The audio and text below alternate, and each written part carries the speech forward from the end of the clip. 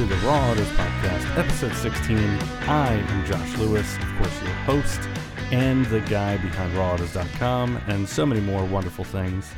If you are listening to this on May 11th, 2020, or May 11th, 2021, or 2022, whatever, it is my birthday. I'm becoming an old man. I'm actually recording this on May 10th, Mother's Day, which is actually a day for my mother. I was born actually on Mother's Day, May 11th, 1986. It's kind of an important thing for my mom to celebrate Mother's Day with my birthday. So I went over and visited with my mom. Well, didn't really visit with her. I just dropped off some gifts to her. Wore a mask, of course, and just like, from afar. Yeah, it's kind of weird not being able to hug your mom on Mother's Day. And for some of those out there who obviously can't hug their moms on Mother's Day for other reasons, my condolences. But let's get a few things out of the way off the top. Of course, you can download this podcast on Apple Podcasts, Google Play Podcasts, Spotify, Stitcher, and Podbean. And visit rawautos.com for everything about cars, my personal life, not really. And then go to youtube.com/rawautos, subscribe, like things, and then hit me up on Instagram, Facebook, and Twitter.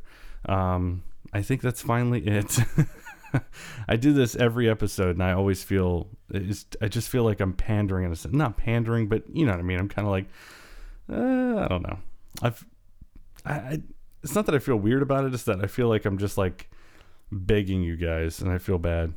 But with that being said, I got my first comment or review of sorts on Apple Podcasts for the Raw Autos Podcast. So let's take a listen. This gentleman goes by the name Fueled by Metal and left this on April 28th, 2020. Rates me as 5 stars. Thank you, Fueled by Metal. I appreciate it. But I find this review quite interesting, and you'll understand why in a second. He says, or she, whoever, there's been a great variety of guests, but the host often displays ignorance and narrow-mindedness towards those car cultures other than his own. His stereotyping is especially egregious as it is expressed by looking down at others and laughing at rather than with. His guests usually show the maturity to be more respectful, so hopefully they will rub off on him. I genuinely don't know what the hell this person is actually talking about, what I've said in my opinions. I have a feeling it has something to do with my obsession with manual gearboxes, maybe? I don't know. I mean, I talk about in my May 4th episode, which is buying a future classic car. My brother and I are looking at buying a car, something fun that can potentially become a future classic, so we can enjoy it now and then maybe make some money off it later or just keep it forever. But he left a comment, they left a comment on April 28th, and I made that episode on May 4th, and in that episode, I talk about how I prefer a sports car with a manual gearbox, and that you can't convince me otherwise. So I don't know what this person's talking about, but more power to them. You're entitled to your opinion. If you are listening, Fueled by Metal, hit me up at josh@rawautos.com so I can get a clue as to what exactly you're talking about. Now, I'm very interested for you to hear my guest this week because he is genuinely, I feel, a very captivating person to listen to. Is the reason why I had him on the podcast. I know he appreciates me even thinking of him for the podcast, but at the end of the day, it wasn't just that I was thinking about him because I do like him. But it's a guy named Scott Vandekerchove. If you haven't heard of him, he is actually a retail training specialist for Mercedes-Benz, specializing for Mercedes-AMG. He works with 22 of the 90 specific AMG dealerships. You'll hear him talk about it in the podcast and the interview. Basically, there are 90 special AMG dealers all over the country. There's more Mercedes-Benz dealers, obviously, than that. But he deals with the very specific ones that have actual AMG-specific sales departments and salespeople that are more geared towards the AMGs. He has a very interesting story. We kind of go through a little bit of everything, from his dark days of being a police officer, and then moving into the auto industry. And there's one thing I hope you take away from this, and it's really in so many of the podcasts. And I didn't even realize it before I started the podcast. I didn't even realize how many people really were like this. And that is, they have a depressing job and they just work their ass off to get out of that depressing job to do what they want to do in the car world. And Scott is one of those people. And so was Johnny Lieberman. So was John Perley Huffman. So was I. There's so many people. And it's a great story because while Scott is not a journalist, he deals with journalists just because we're friends with him on Facebook or Instagram or whatever. And by the way, Scott and I have never actually met personally. We've only talked over Facebook. We've only, chatted and been friendly over social media. I really like all these people that I talk to. I have them on not because I want to fill airtime or I want to, just have somebody to, on the other line. It's because I think they have good stories and they're interesting people. And Scott is definitely one of those people. And he is obsessed with his little 4.5-pound Chihuahua, Big Lou. So sit down, relax. It's not like you have anything else to do for most of you. If you do have something else to do and it's more important, well, go do that first and then come back to the Raw podcast. Of course, please do share this with other people that you know. I would appreciate it. Share it with people that like cars. Share it with people that don't like cars. And I say that because people that don't like cars can find something interesting with a lot of these guests. Because it's not, yes, we all share a passion for automobiles and the history of the automobile. But also at the same time, we share a passion for life and for realizing that there is a negative aspect to our lives that we wanted to get out of and wanted to move into a more positive experience and also something that was more rewarding, right? So, I'll let you listen to that in just a second. Scott is great. I genuinely had a blast talking to him. But I am getting press cars again. I have a Toyota RAV4 TRD sitting outside my house right now. Obviously have not driven it a whole ton. I usually drive press cars a lot more than I currently am for obvious reasons. But yeah, you will hear that review in the coming weeks. Next week, I will share with you either next week or the following week. Let's see, what is next week? I never have my calendar open. What is wrong with me? May 18th. Monday, May 18th will be another podcast.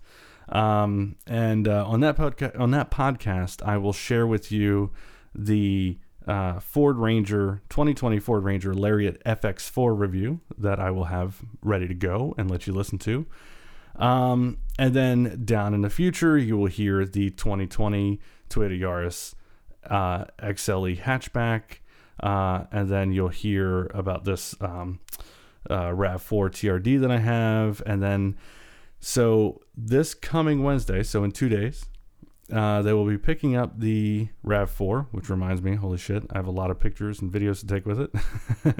And they'll be picking that up. They'll be dropping off a Mazda CX-30. Very interested to get behind the wheel of that. So you'll hear that review as well at some point. And then following that, I think I should have the Lexus LS 500 hybrid. So we'll see how that works out. But yeah. So without further ado, I do welcome our guest for week 16, Mr. Scott Vandekerchove. How are you doing? How are you holding up? How am I? Boy, it sounds so morbid. Josh, we're okay really down here. I'm living in Dallas. Our health is good. We're staying in communication with our family, friends, and loved ones. Mm-hmm. We're making the best of a stay-at-home situation, right? Which pretty much everyone's in that boat. Luckily, I'm embedded with the world's greatest cook, so we are eating like royalty nearly every night. Plus, we're getting to be with our dog 24/7, and he's amazing. So, all in all, I really can't complain too much. We had to cancel a few family visits and events that were kind of on the schedule. That was a bit of a bummer, obviously. Mm-hmm. But those to me are kind of first world problems right now compared to what we could be up against. Right. Like, for instance, like the first world problems. My parents were supposed to come down here in March for the first time since we moved here. I had bought Bon Jovi tickets for my mom and dad. My mom is just a lifelong Bon Jovi fan. She loves John Bon Jovi. I got her 5th row tickets for a concert in July with Brian Adams. Oh my God. Back in Detroit. That got canceled. And kind of, I think they were really thinking about the welfare of their own fans. Like, our tickets cost a lot of money. We don't want to just postpone. So we want to cancel it and get your money back because it can probably be spent in a better way. Oh yeah. So that got canceled. My concert in Florida with my buddy Brandon, we were going to go see Whitesnake and Sammy Hagar. That's got to be getting canceled here shortly, I got to believe. And I had track time scheduled in March at Coda with AMG. And that got postponed. But listen, we'll manage. Again, those are first world problems, right?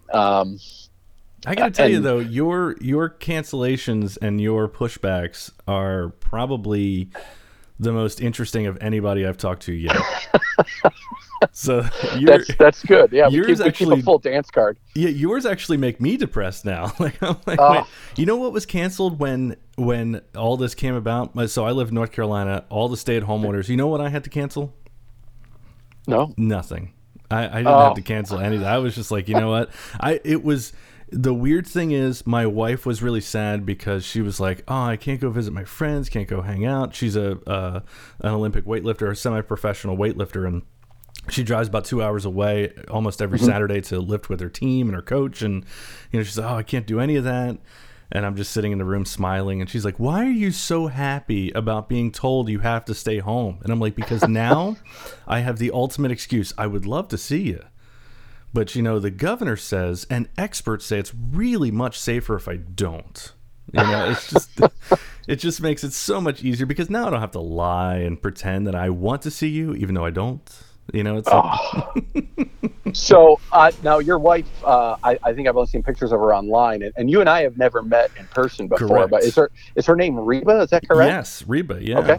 That was how I actually remembered her name because she was the only black woman I'd ever met with the name of Reba. And so everybody, when my family and friends first met her, they were like, "Oh yeah, like Reba McIntosh, or like Reba McIntosh, McIntyre." I'm looking at my Macintoshes all sitting here right now. But I was like, "That's the one. Like, how white is it when you look at a black person and go, your name is just like a famous white person."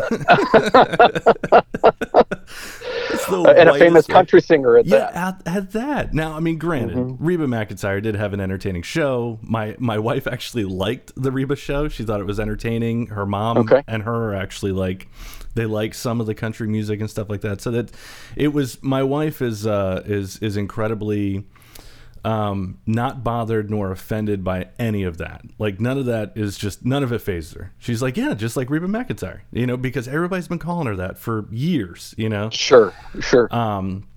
My buddy actually calls her a Reba Franklin.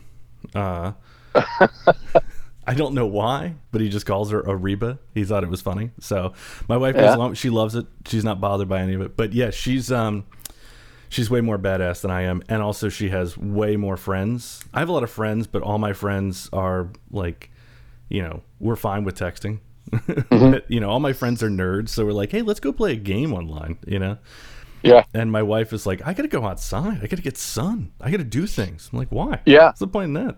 It's ridiculous. And you guys do CrossFit together of some kind, is that right? So we actually started, that's one of the ways we actually got into our relationship. She was actually my waitress at a restaurant, and she asked me out, which is amazing because she's way hotter than I am. But she couldn't get enough of this. What can I say? But we started doing CrossFit together because she had just graduated college, and in college she had a scholarship to play soccer. And she had done a little bit of CrossFit in college. And then when we met, we started doing CrossFit together. At the time, I was competing locally in weightlifting events, Olympic lifting events. And so she started to get into it. And now she's actually the 2-time silver medalist for the state of North Carolina in her weight class 2 years in a row. Took the bronze before that. She's lifted nationally, is ranked high up nationally in her weight class. Yeah. And so she's taken it and gone on to great things. Me, I've gotten really lazy and stopped doing it. But her weightlifting coach and I both are on this. We're doing this challenge. We both want to lose weight and get back into the swing of things. Now he's a weightlifting coach, so he is busy working with weightlifters all day, whereas I'm just busy being lazy. And so what we're doing is it's called the Road to 89. So it's 89 kilos, about 195 pounds, and we're going from now until December. We are logging our weight every day, our food every day. And we're working out the same workouts 3 days a week for right now, and then we'll move up to 4 and 5 days, whatever. And then in December, we will actually compete against one another at a local competition, and then do a big cookout barbecue thing. So, like a powerlifting competition, weightlifting competition, yeah. So clean and jerk and snatch, those two lifts, yeah. So that's gotcha. That's what. I used to lift, semi-competitively, not to any real success, but I enjoyed it, but but I used to do CrossFit, and then I moved more into the weightlifting side of things because I enjoyed it a little bit more relaxed pace. But I competed locally in both, just for fun, but now I've gotten fat and, old. I'll be 34 actually, when people are listening to this, I'll be 34. So yeah, you mentioned you had a birthday coming up. So yeah. Which is ironic because I don't like people. I don't celebrate my birthday, and I don't like when people tell me happy birthday. So it's ironic that I'm actually telling people that my birthday is May 11th. So yeah. Well, I'll be sure not to greet you on your birthday then at your request. I used to actually delete my Facebook the day of my birthday, and then automotive PR people they thought it would be funny if they just emailed me instead happy birthday messages. And then a friend of mine wrote a line of code for his website years ago, and we had a podcast together. And he wrote this line of code, and he said at the end of the podcast, "Hey, go to my website and click on the link." And so this link said, "Wish Josh a happy birthday." Well, when you click the link to wish me a happy birthday, it would send like 5 emails per person to me and just destroy my email. So I had like 1,500 email just in a period of like 10 or 12 hours. Wow. And so he thought that would be hilarious. And it was a funny joke. So anyway. Yeah. But yeah, so we're doing okay too. I'm glad you guys are doing okay, but I'm really sad that you have had to kind of cancel some of your plans because your plans are way, way better. Well, I mean, some of it will get rescheduled. I'll get back to my parents still live in the Detroit area, so I'll get back to them as soon as I possibly can, or when they're comfortable with that. They'll get down here. We just moved to Dallas down here in October, and this would have been the first time we had visitors actually coming in. And in fact, my fiance's sister was going to be down here as well, so that got canceled. But again, first world problems. We'll get there when we get there. We both have jobs still, right? Which we're very fortunate that way. I'm on a 2-week leave right now, kind of while the dust settles, I think, at the company, and but there's plenty of work waiting for me when I return. And I've stayed cautiously optimistic that we'll come out of this okay on the other side. But working a lot, crossing off a lot of to-do lists, staying entertained via TV, podcasts. A good buddy of mine is. He's a comedian in Chicago, and cool. He runs a nightly Instagram live. I've been So his name is Pat Truer. Okay. And he runs a company called Truer Laughs and the pages associated with it. But he runs like every night around 7:30 Central Time. He'll have a comedian on around 7:30. They'll talk for 30 to 45 minutes, kind of about how that person got into the game. Oh, that's awesome. Exchange a lot of jokes. It's very unsanitized, and I know quite a few comics, so I've funneled like 4 or 5 guys his way, and they've been guests, and so I've remained laughing. That's very important, and there's no shortage of heavy metal music pouring through my headphones and through any stereo available to get me through. So I'm doing okay, all things considered, Josh. To answer your original question, that I went off on a tangent with, but no, that's okay. I That's what we're will here be to sure do. to listen to your buddy though, because that's pretty awesome. I love comedy. I love comedians. One of my dogs is actually named Carlin after George Carlin. Nice. My wife just found a little kitten in our neighborhood that we are taking care of, and trying to. He's about 5 or 6 weeks old, so we're taking care of him, nursing him and everything. And Yeah. we've named him Pryor after Richard Pryor. Nice. So yeah, so I'm a little obsessed with some comedians, and but you noticed, geez, I noticed you said, there you go, what you do for a living. I know what you do for a living, but for the pre-recorded audience, who do you work for? What exactly does your job entail? Oh, okay. So I work for Mercedes-Benz USA. I'm coming up on my 5-year anniversary with the company. Congratulations. And thank you very much. Yeah, it's a good milestone to shoot for. But effectively, what my job is right now, my official job title is AMG Retail Training Specialist. And I guess maybe to help you understand that role, if you want me to go into any depth with Please, it, yeah.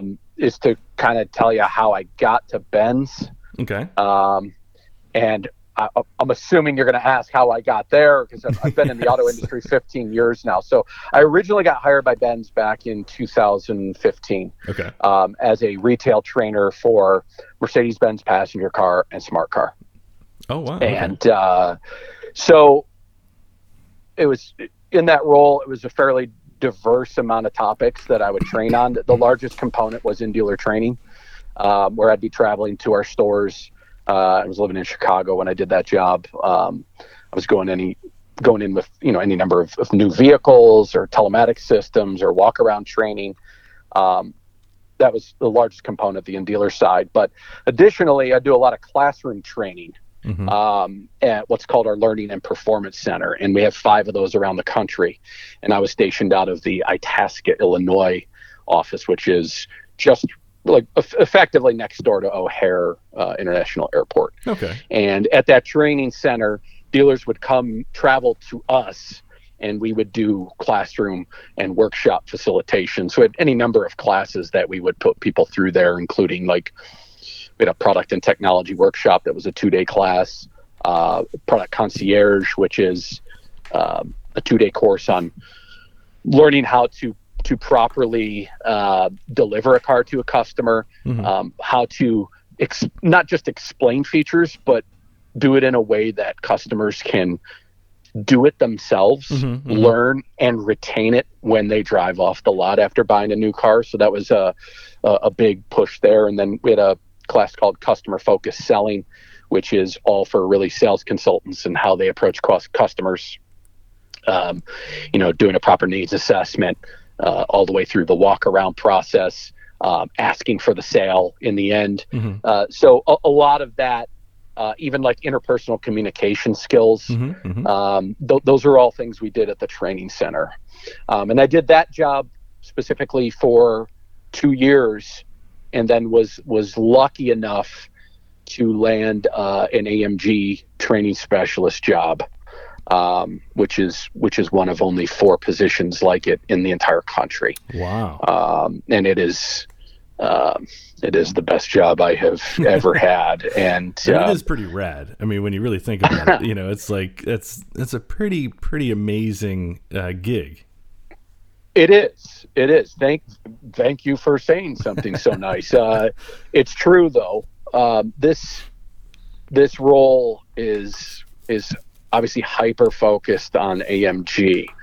To give you a little bit better idea of kind of how that rolls out, there are, let's call it 385 Mercedes-Benz dealers throughout the United States. And several years ago, there was an extra initiative put into place where these dealers all had a chance to come on board as an AMG performance center. Okay. And the current iteration of it, 90 of the stores selected to come on board as an AMG performance center. Wow. Okay. And this required it's a separate dealer agreement. Mm-hmm. They buy in. They have to incorporate more physical properties within their store. They have something called a pit lane that's like a simulated asphalt with racetrack borders on the outside of it. Mm-hmm. They have something called an AMG Power Wall, which is like the world's most comprehensive vehicle exploration tool literally in the world, to where we can burrow down into literally bolt by bolt granularity on every single AMG we have in the lineup, all the way up to. I love that. That's cool to me. I love that deep technical dive into anything. Yeah, and that's exclusive to these 90 stores. And additionally, on top of that, they're the only 90 stores that get exclusive AMG training. And I focus on 23 of those 90 stores. I cover an obscene territory in terms of distance, but it's an amazing job. And I'm one of the luckiest guys, I think, within the company, and I would argue industry wide throughout the world that get an opportunity to do this. My role has grown exponentially, moving from the passenger car side to the AMG side. Mm-hmm. And I've been able to get my hands into far more development of not cars. I want to be very clear about that. I don't develop automobiles, but I develop curriculum for our dealers. I work with an instructional design team that is embedded in what's called the Mercedes-Benz Academy, which mm-hmm. is the kind of the educational arm of Mercedes-Benz USA. And we are building any number of classes for our dealers. And that spans everything from e-learnings, which would be done on your computer through our Learning Link portal, mm-hmm. To in-dealer training. We're developing PowerPoints, participant guides that are, paper in hand. I'm talking like a very, very beautifully bound book with, fill in the blanks and word association exercises, and then wow. Developing ways in which we can enhance the training on the floor to facilitate a really, really strong learning environment for our dealers, so that, when we go visit our stores and when we're running at full steam and there's not a pandemic, we're in stores roughly once a quarter. Mm-hmm. And, our goal is to leave an indelible impression on those dealers, help them understand the product that's coming down the pipeline, mm-hmm. craft a story for them, and facilitate a learning environment where they're not just listening to us talk at them. It's not about what I know about our brand or our cars. It's what they know when I leave. Right. And I'm not there to hold their hand. And that's what we really pride ourselves on. It's a wonderful program. MBUSA, to me, is unlike any other manufacturer in the entire industry that stands behind learning and training, prides themselves on it. And I think our brand, our vehicles, our dealers are an extension of the training efforts that we put forth. I'm very bullish on our efforts and our passion for what we do. And it's great. So that's in a nutshell what I do. I also do a lot of, I get called and emailed constantly from dealers. We are kind of their lifeline mm-hmm. when mm-hmm. customers have those very in-depth questions, and certainly AMG customers are some of the most discerning buyers in the marketplace. Of course. They expect the dealers to know, and mm-hmm. if they don't, they expect to get an answer. And well, they're spending a lot of money. It's something that is very well crafted. Obviously, my dad had an AMG GT.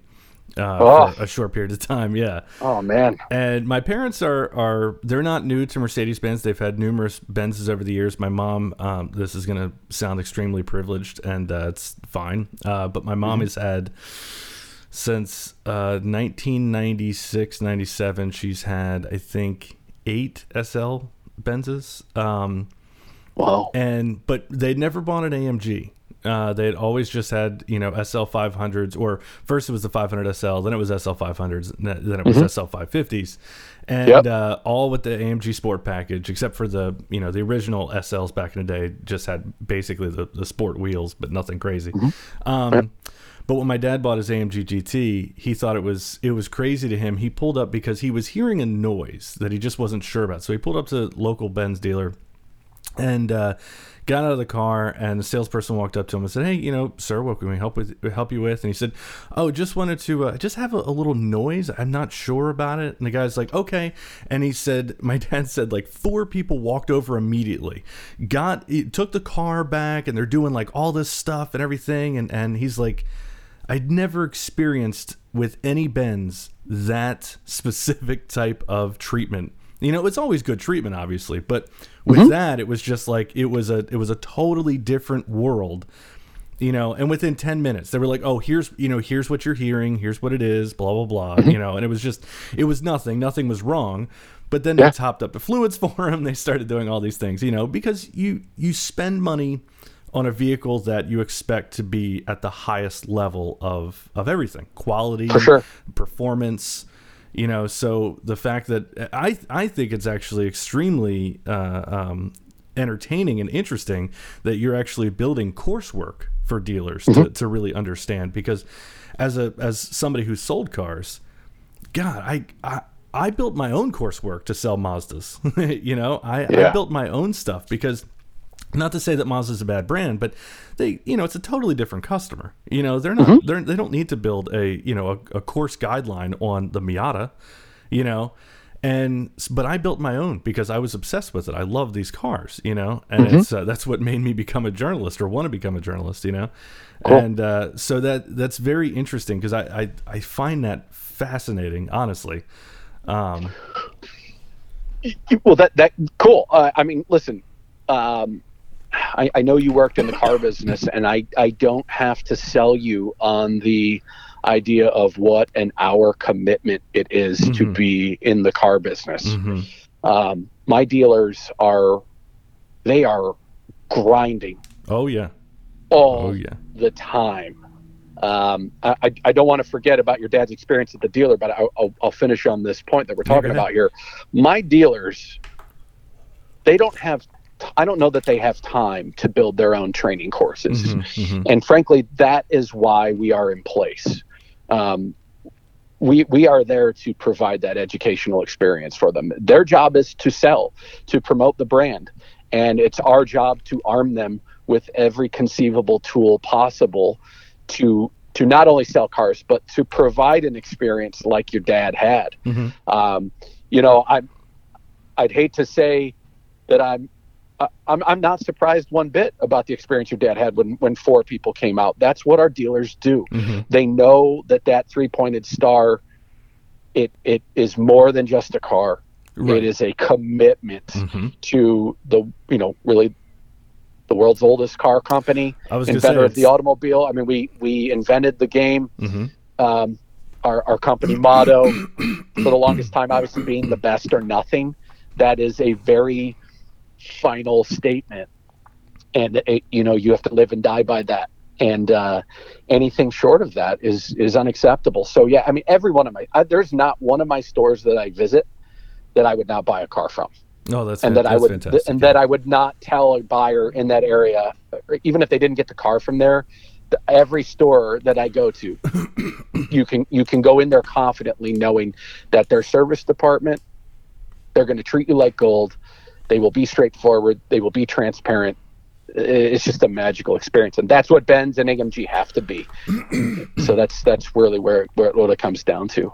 Yeah, and a guy years ago that used to sell my parents multiple Mercedes over the years. When I was a teenager, this is when Mercedes. So I was 18 in 2004. So this would have been 2002, 2003, around the time of when the Maybach first came back. And he took me in as a teenager. Took me into the private room because he was their registered Maybach sales guy, or Maybach salesperson, professional, whatever it was. And he took me into the room to show me how they did everything. And I was 16, 17 at the time. and just, flabbergasted, because it's, cool as hell to go in there and see how you literally build your own experience. You have this experience and you're building your own car essentially, Yeah, of course. And then he took me through all the training that he did to sell at the time the Mercedes McLaren SLR, which they had one in the showroom, and Cool. So he took me through all of the ins and outs because he knew I was very interested in that stuff, and so it's always fascinated me that down to the minute, the even the least amount of details are so important to the people that represent historical brands like Mercedes, like AMG. You guys are. Mercedes is genuinely a part of history, a part of world history. And sure. I always say that the automobile is one of the most important historical things that we don't really study. You don't study it in school. We don't study engineers in school. And I think we should. I think we should be studying people who have revolutionized transportation, revolutionized safety in transportation. And Mercedes-Benz is a huge proponent of safety in automobiles. The largest. It's not even up for debate. The safety patents, the inventions and innovations over over 130 years of existence. It's outrageous how much we've influenced the entire auto industry. But I don't say that in an egotistical way. It's just those are just the facts. And Daimler overall, sometimes like in partnership with a company like Bosch, developed things that are on every vehicle now, right? Right. ESP, something we developed along with Bosch. What I think that came out in 95 on the S-Class, first time ever on an automobile, and then becomes federally mandated in 2012, right? But, we developed that in the early and mid 90s. ABS, crumple zones. Well, the S-Class in 90 or 91 was the first ever car with dual front airbags. Airbags, right? Yeah, it's really amazing when you take a step back, and the effect that the company has had on just the greater good of the auto industry. It's compelling. And think about how fast we've moved from 30 years having, in 1990, 30 years later, going from two front airbags to basically being encapsulated by a giant bubble, in some of these cars. Yeah, I'm calling from in one of them right now. So that's right. Yeah.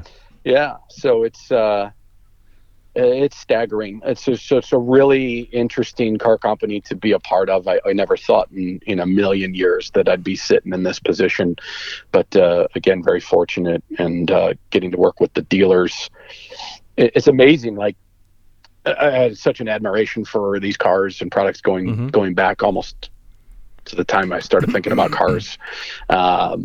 But the customers and the dealers, for me, are arguably just as important, if not more impactful to me personally, for my involvement in the business. So it's totally great. I mean, I get in the AMG side, I get more involved with customer topics.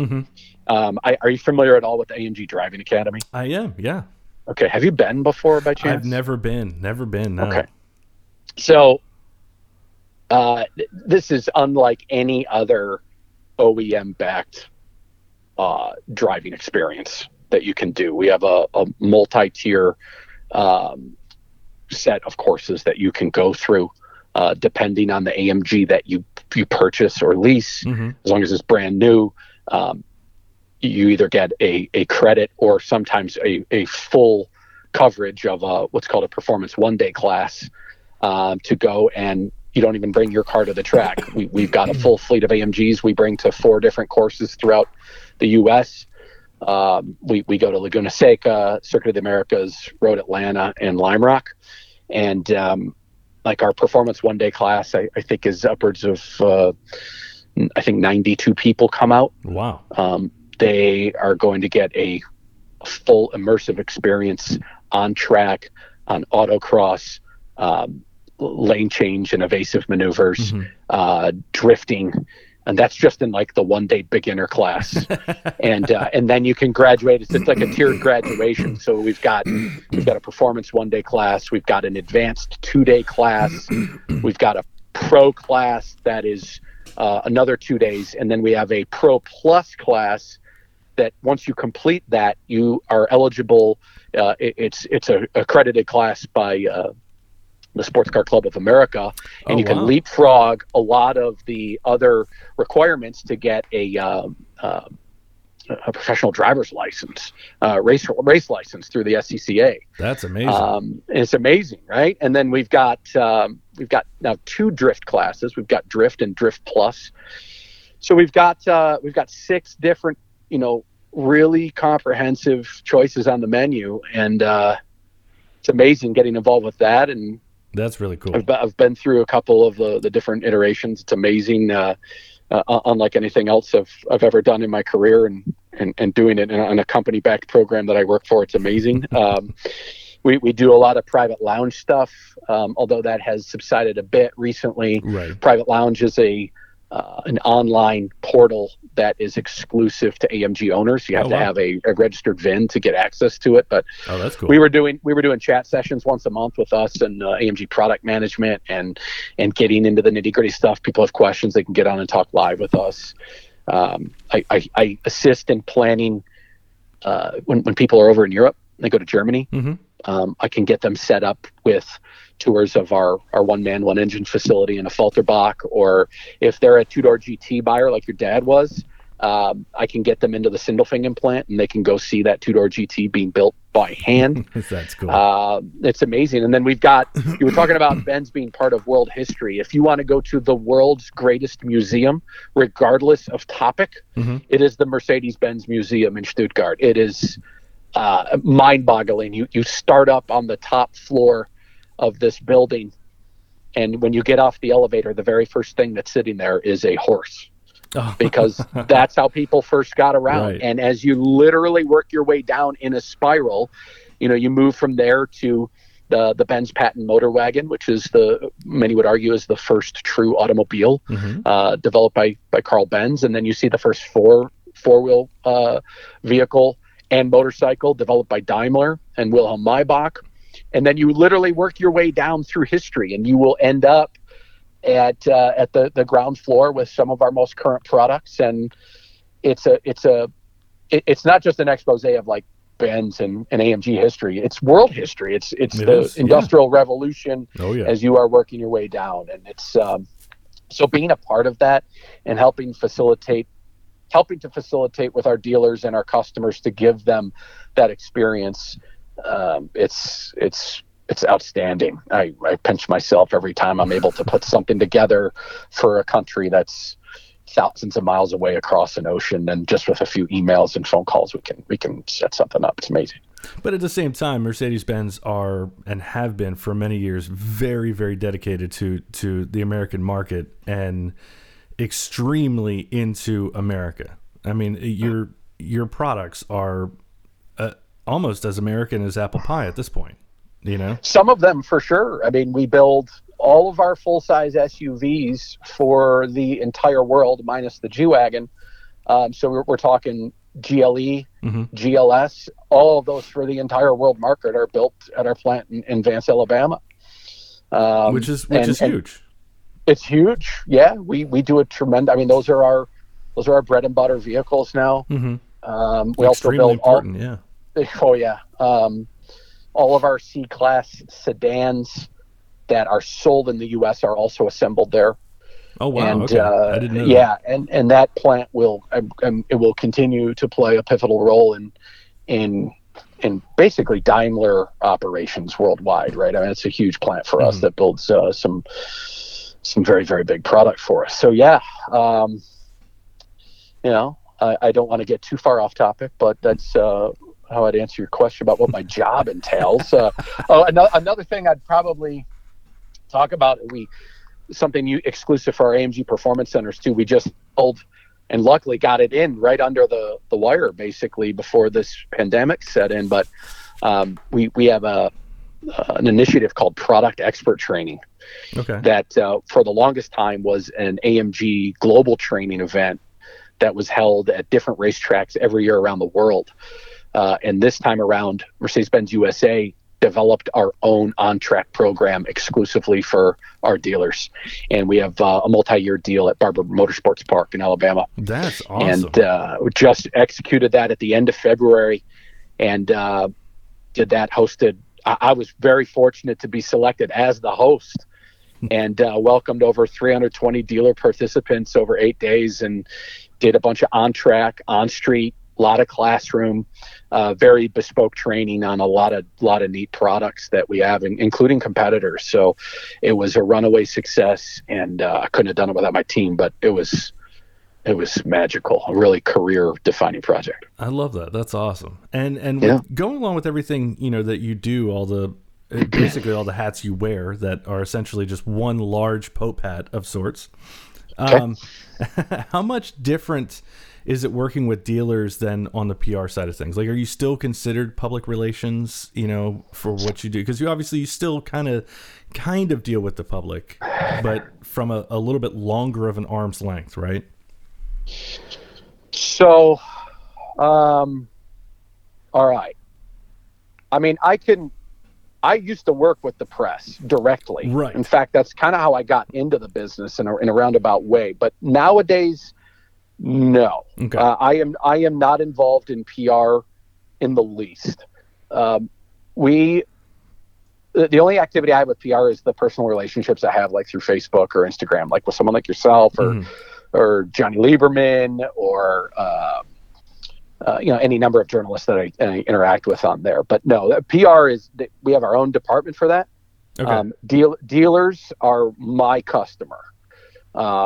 In fact, our end users, the people that are buying our vehicles, they are not technically my responsibility. That's the dealers. Okay. Right. So it's fairly territorial, but in a good way. PR deals with the media. Any media questions that I might receive, if you had a question on how something's working on a press car that you have, while I might know the answer, I'm going to direct that to my PR department because that's their responsibility. Right. I don't want to infringe on them. And, my core responsibility now is my dealers, helping them learn. I'm a teacher and actually creating the story for them, facilitating that training environment and helping bring their product knowledge to the surface. That's my job. With the media, back in the day when I worked with them, I had to have a very unbiased approach. Right. Because I was working for a vendor, and I'd gladly talk about that because that's a huge part of my career. Please do. With dealers, I have a vested interest not only in their success, but this is my brand. This is my company. I'm responsible for my colleagues. I don't work in PR. We have that department. Any media questions go to them. I work for a customer services department, and I'm part of the Mercedes-Benz Academy. We're the educational division of our company. We train more than our dealers, too. We train a lot of our internal business units. So any of the other departments that need training on our products or any of our suppliers or even our auto show staff. Okay. A job that I used to have a long time ago, too. Anyone that's representing Benz that needs training, like if our brand event marketing team who's responsible for that group says, we need product and brand training for that group, they would call upon us and we would set up a time and a place to go do that. So it's long-winded, but no, I do not work in PR any longer. No. Okay. So, and how did you really get started in this, in this game, in this world? Because obviously you said you were on the vendor side and you've moved into, the one of the most amazing jobs that anybody could have now. Okay. How did you really get into this? Because I know this is going to be a long answer, but I'm genuinely curious because I know you've been around. I mean, you've been around probably longer than I have in this game, haven't you? Because I've been around since 2007. I started in 2006, technically. Okay. Yeah. So, I mean, how much time we got here? I've got as much time. You look, if I got to put a 4-hour podcast up there, I'll do it. I don't mind. All right, well, I don't want to do that to you or your listeners, but this would take some background, and I don't have any shame in telling you this stuff because I think if anyone is listening that has even a small interest in becoming a part of the auto industry and they think they have no shot or that they're just not set up for it or they don't have the background, I am the most the most, I got to believe I have one of the more inspiring stories as to how I got to where I am. I love it. So I'll start out at college. College actually steered me towards law enforcement. Okay. And I actually graduated in 2004 with a degree in criminal justice from Wayne State University in Detroit. Interesting. Okay. So when I got out of the academy, you take this exam called, I think it was called MCOLS, which was the Michigan Commission of Law Enforcement Standards. I think that's what the acronym stood for. Okay. And you effectively go and do this test, and you do the sit-down interview. And I think in my group, there were like 150 people interested to get into law enforcement at this time in Michigan. And you got ranked based on your test results. And any of the departments that were looking to hire people, I think they probably paid MCOLs for this roster of people. And then literally starting from the top down, if you had an opening, you would start at those people, right? And if you placed those jobs with those people or they washed out, you'd start working your way down that list, right? Mm-hmm, mm-hmm. So I think I was 32 or 33. And I ended up getting hired by a department out in suburban Detroit, or in Metro Detroit, I should say. And they put me through the police academy. And I'll be quite honest with you, I had a great time in the academy. I became a cop, but candidly, it was undoubtedly the worst, most destructive experience of my entire life. Really? It was, I can't put it enough into words how bad it was for me personally. I was only 23 years old, so a lot of people become cops sooner than that. I think Detroit even hires as young as 18 years old, which is ridiculous. But I was 23. I was completely unprepared for what that job entailed. And what it came down to, I just found law enforcement to be one of the most toxic cultures to be part of. And what I mean by that, it's not dealing with problematic citizens. You expect that. They can train you for that. Right. It's more so what I felt was like the fair weather friendship on the internal workings of a police department. Okay. It is awful. It's terribly political. If you are not ready for it, you will not make it. And if you push back, and if you stand up for yourself and you think you're doing the right thing, and you're kind of standing your ground as this young person, this cop, you're finished. And I was 23 at the time, no real life experience, truly. Mm-hmm. And I wasn't ready for how cruel the world could be. And I was completely spun out. And I made a very, very easy decision to leave. Okay. And I was still 23 or 24 at the time. And when I got out of law enforcement, I was faced with horrible reality. I had a 4-year degree focused in criminal justice. It's a bachelor's degree. Mm-hmm. So it's probably the worst focused area of study you can possibly have if you're not in criminal justice, right? Yeah. You can't become an English teacher. You know, so. Well, you might, but good luck, right? Right. And so then on top of that, I've got thousands of dollars and hours invested in this. And now it means nothing. And I was broken mentally, physically. Being very candid, I was cast into a crippling level of depression. Wow. It just devastated me at a very young age. And still, I consider most people in their early to mid 20s, they're still very formative years as a young adult, very right? Teenage-like, yeah. Yeah, especially if you haven't been out on your own. Right. You haven't had doors shut in your face. You haven't been treated like this. Right. And you're being told no by your parents, not not society. Yeah, right. And when life drops the sledgehammer on you and you've never felt it before, you probably just don't have the chops to come out of that just like with your head held high. Yeah, and I didn't.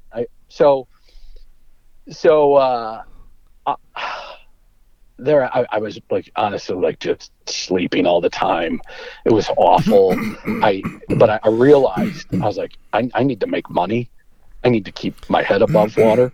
So I actually, when I went through college, through all 4 years of college, I worked at a local wine store where I lived with my parents, and I sold wine. I was a cashier, did stock, cleaned, all that stuff. And I had to go back to that wine store with my tail tucked between my legs. And I think back to that moment, and I walk in, and I hadn't been there in months, right? And my old boss, his name's John Lazia, a tremendous guy. I don't want to get emotional here, but it's a pivotal time in my life when he says the following things to me.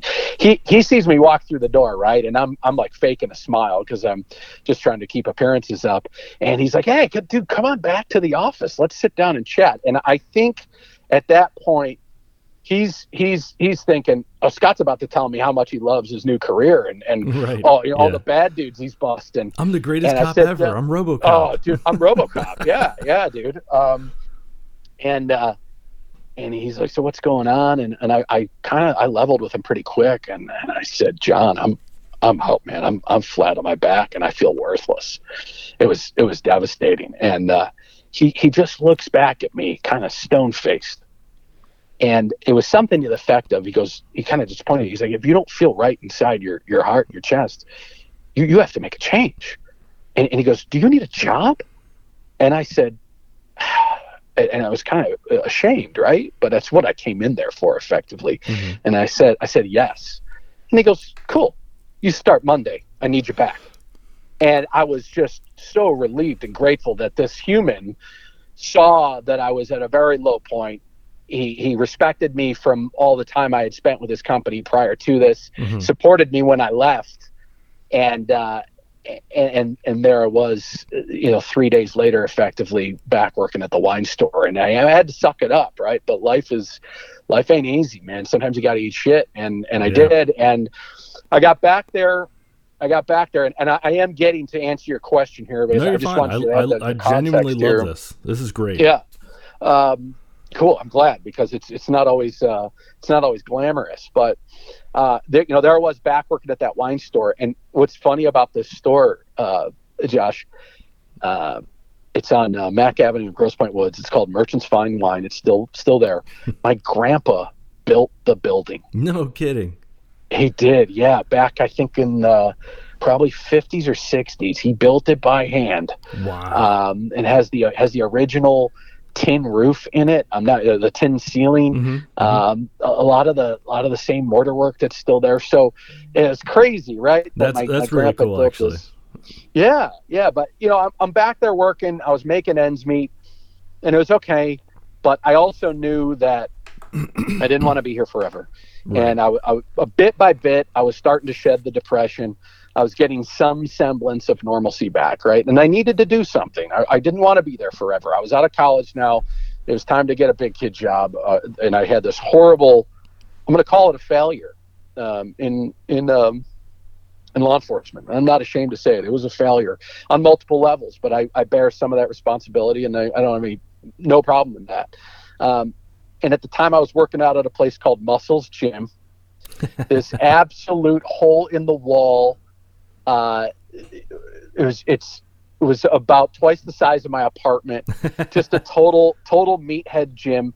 And I casually knew this guy named Carl that worked out there. And Carl, I would, truth be told, I worked out there for a long time, and I would eavesdrop on his conversations with other dudes in the gym. And I knew that I just gathered over time that he worked on the auto show and event circuit with Chrysler. Okay. And how much he loved it. And it just seemed like I would just kind of live vicariously through his stories. I travel on the company's dime. I travel all across the country. I talk about products. I work a fixed schedule. And I come home, and it's great. I kind of make my own schedule. It's wonderful. And from time to time, I would start to edge in and chat with him about Chrysler products, because that's what my family drove. It's what I drove. Mm-hmm. And I think I was gaining some respect with him over time. And then one day, I think I was at the wine store. I said, "Next time I see Carl, I've got nothing to lose." Right. Yeah. And I looked at him one day. We were in between sets, just a couple of barrel-chested power lifters. And that I was powerlifting at the time, but that's another story. But I looked at him one day, and I was poised to make a change in my career. And I just asked him, I said, you think I could ever get a chance to get a job like yours? And I can remember it like it was yesterday. And he kind of stares off into space for a moment. He's really pondering it, and he's a fairly soft-spoken guy. He goes, yeah, I think so. and it turns out he starts to tell me more about this job, and I learned very quickly auto show staffs are organized entirely by talent agencies. Yeah. Mm-hmm. And Carl gave me the direct number of his account manager. I called her the next day, and when I got her on the phone, she seemed kind of puzzled, and she goes, Carl sent you my way? And I said, yeah, Carl. The same Carl that we know? Yeah. She goes, he's worked for me for 10 years, and he's never recommended a single person. I'll meet with you next week. So I get out there the following week. I talked with her for maybe 10 minutes. She brings me back a few weeks later to meet with the Chrysler client, the guy that is basically the customer of the agency, right, who's going to staff this. Mm-hmm. He meets with me. I told him about my background and with Carl, and I got hired. And I began my automotive career as a contractor, as a product specialist for Chrysler, Jeep, and Dodge, starting back in August of 2006. Wow. And so it's a long way to get there, but that's how it happened. And I go to Chrysler World Headquarters there in Auburn Hills in August to go through product training for an entire week. I was just pinching myself the entire time. I couldn't believe where I was, and getting to do this stuff and starting to cut a new path. And it's just amazing. And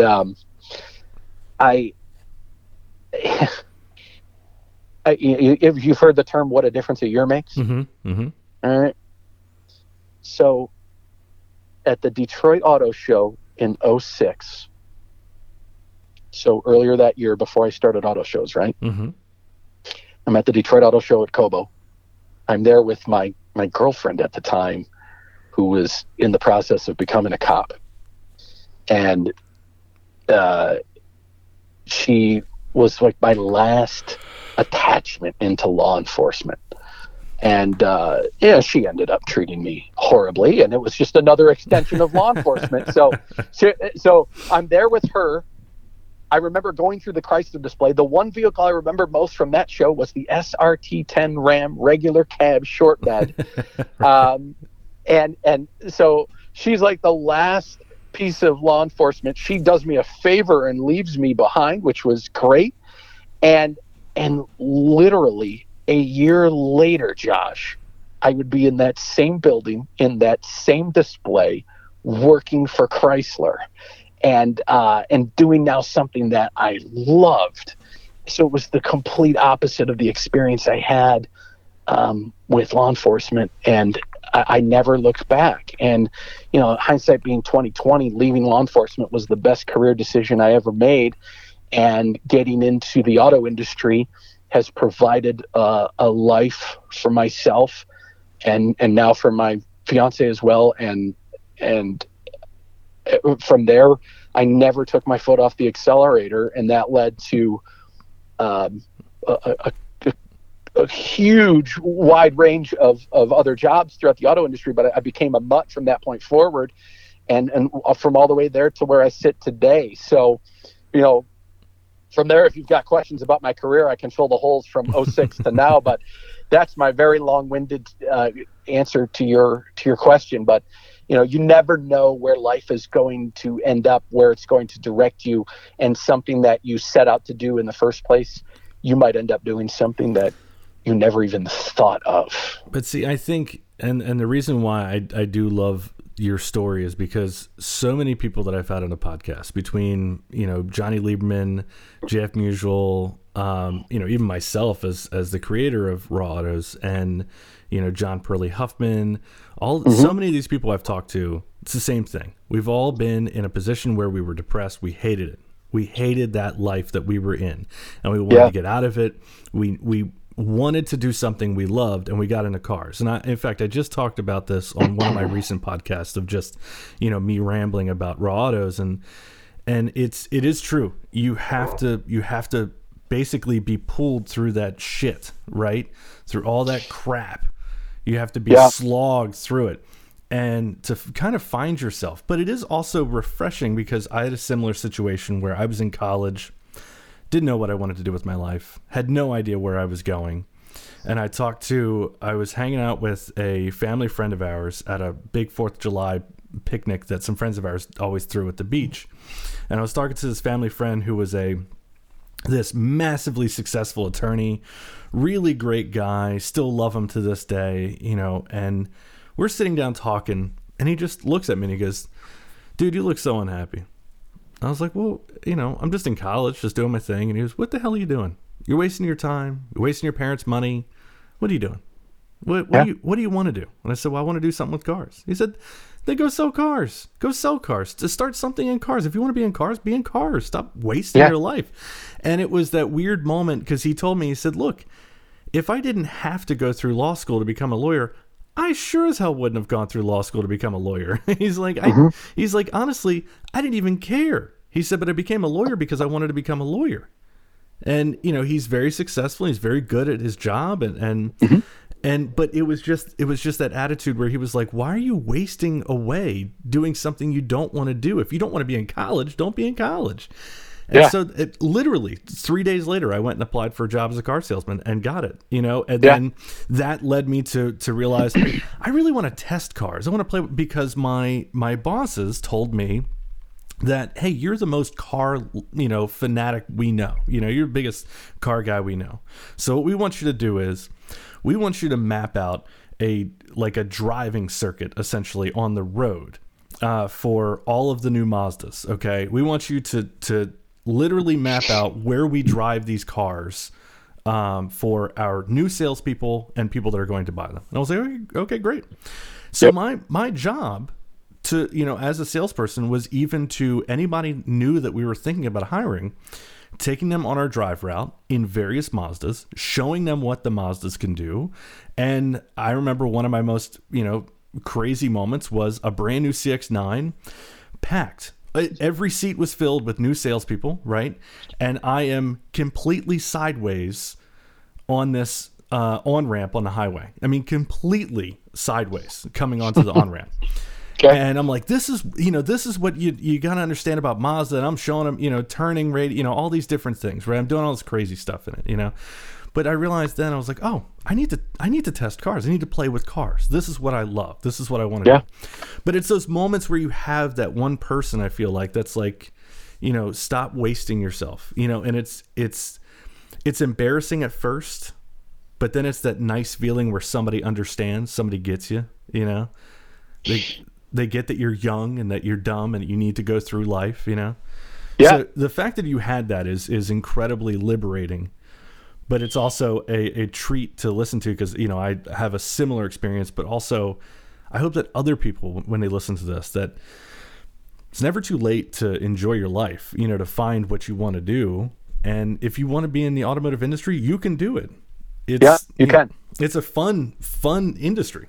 They always say don't meet your heroes, but every hero I've met in the automotive industry has been great. Yeah. It's it's funny you mentioned that, right? I would probably ask you back a question on how you get your press cars and whatnot, because I used to be part of that. But when you're discussing heroes, when I was part of PR and media fleet operations at a company called ESI. I don't know if you were familiar with ESI. ESI, so they're no longer anymore, and I can certainly go into my time on that if you want. But I remember starting to work with the press, and then going to my first big auto show and being there during press days, and literally being around people that I viewed as heroes of mine. Right. Because I was a Motor Trend subscriber as early as like 10 years old. And then working with the automotive media was so cathartic. And then being shoulder to shoulder with some of these people, and they don't know it, but these are you are my inspiration. You are one of the reasons I am here. You're and fangirling inside, you just. Oh, dude, you're not kidding, right? You're so starstruck the way a teenage girl would be back in the day with Britney Spears and Christina Aguilera, right? And but now you can't let on that much. But when you do, you know, a lot of times journalists are just not. They're not used to that kind of fame, right? So when you express that to them, you got to be careful to kind of meter it out. But yeah, I mean, some of my heroes in the automotive press are very impactful. I mean, there are some great people in the media that I know or that I aspire to meet one day in person. And those are just some magical people. And it kind of puts interesting things in perspective. I don't know if you've felt this way, but you know, you hold these people up on a pedestal. You see them as heroic, and you read their stuff, you know, over the years, and sure. And you first meet them, and you realize that 99.9% of them are just regular average Joes trying to make a living, right? Yeah. You know, in the automotive industry, none of us are rich. None of us are, you know, I mean, some of us have more money than others, but in reality, it's just it's a group of people who just love cars, who are pretty nerdy and geeky about cars in one way or another, right? Mm-hmm. Sure. And you realize very quickly, everybody in that room is really very much the same. You know, you have your little toils, and you have, I don't like this person or that person. You know, you have all that just like anywhere else. But realistically, in the grand scheme of things, it's just a bunch of random people that just love cars, you know? Yeah, I think that's fair to say. I mean, the culture within the industry, it's far and wide, but it's an extremely tight-knit, everyone is, you know, 1 degree of separation away. Mm-hmm. And everyone's accessible now, especially. Oh yeah. And you know, I could go through any number of people that are my inspiration on the journalist side. I mean, who are some of your favorite writers? Who are some of your people that you admire so much? Well, obviously, I know you listen to the Lieberman podcast. Of course, Johnny was a big force of nature with that. You know, of course, Matt Farrow was a big force of nature of that. Mike Spinelli, and then, but going back farther than that, you know, David E. Davis was one of my favorites. I mean, it was just like I had an older brother who was 8 years older than me, and or I still have him, but when I was a kid. I just used to sit over his shoulder, and he would read me everything. So when I was, you know, 6, 8, 10 years old, he would read me all this stuff and tell me what torque was, and, you know, why it was important for horsepower at a certain RPM versus horsepower at another RPM was better or worse, you know? Right. And he taught me all of that. And so my brother and I were fascinated by old car magazines. We loved classic cars and stuff like that. So I don't know how we found it, but we were on a family trip somewhere, which was rare because we didn't really do anything as a family. My dad owned a corporate travel agency, so he always traveled. So he hated traveling, you know? And so we were doing something, and we went into this. My brother Jason found this archive of all these car magazines in this place. I can't even remember what the hell it was. We walk in, and he and I it's just a treasure trove. We are pulling out these library style bins and rifling through these magazines and picking them all out and, you know, buying them. Our parents are buying them for us. And I mean, these are magazines from the 60s, 70s, 80s. And so, you know, of course, I'm reading Don Sherman, you know, from 10, 12 years old. You know, I'm looking at this, you know, Brock Yates. Of course, I had seen Cannonball Run. So to even read the stories to begin with, you know, because I love those guys, and even to think about Jean Jennings, what she has done for the industry, you know. Yep. I think, sorry for the sirens in the background. Oh no, you're fine. You're fine. I don't mean to interrupt. No, you're good. And but yeah, no, those were some of my favorites, and I've gotten to meet a few of them, but I never got to meet David E. Davis, but I do know his son Matt Davis very well. Yep. And I've always joked that Matt is my real father. So Matt and I have a very good relationship. In fact, Matt, for years when he was a journalist, when I first created Raw Autos, I don't know why he did it, but he would actually send me articles that he had written for other bigger publications and write them obviously a little bit differently for Raw Autos. And he went under a name called Billy Snap McGillicuddy, and he would send me these articles on all these various cars that he had tested from the launches in Europe and in America and whatever, all around the world. Yep. And he would just give me these free of charge. Would let me post them on Raw Autos. And just so I had more content and the ability to have more credibility when going after press cars. That's great. How extremely generous, huh? Right.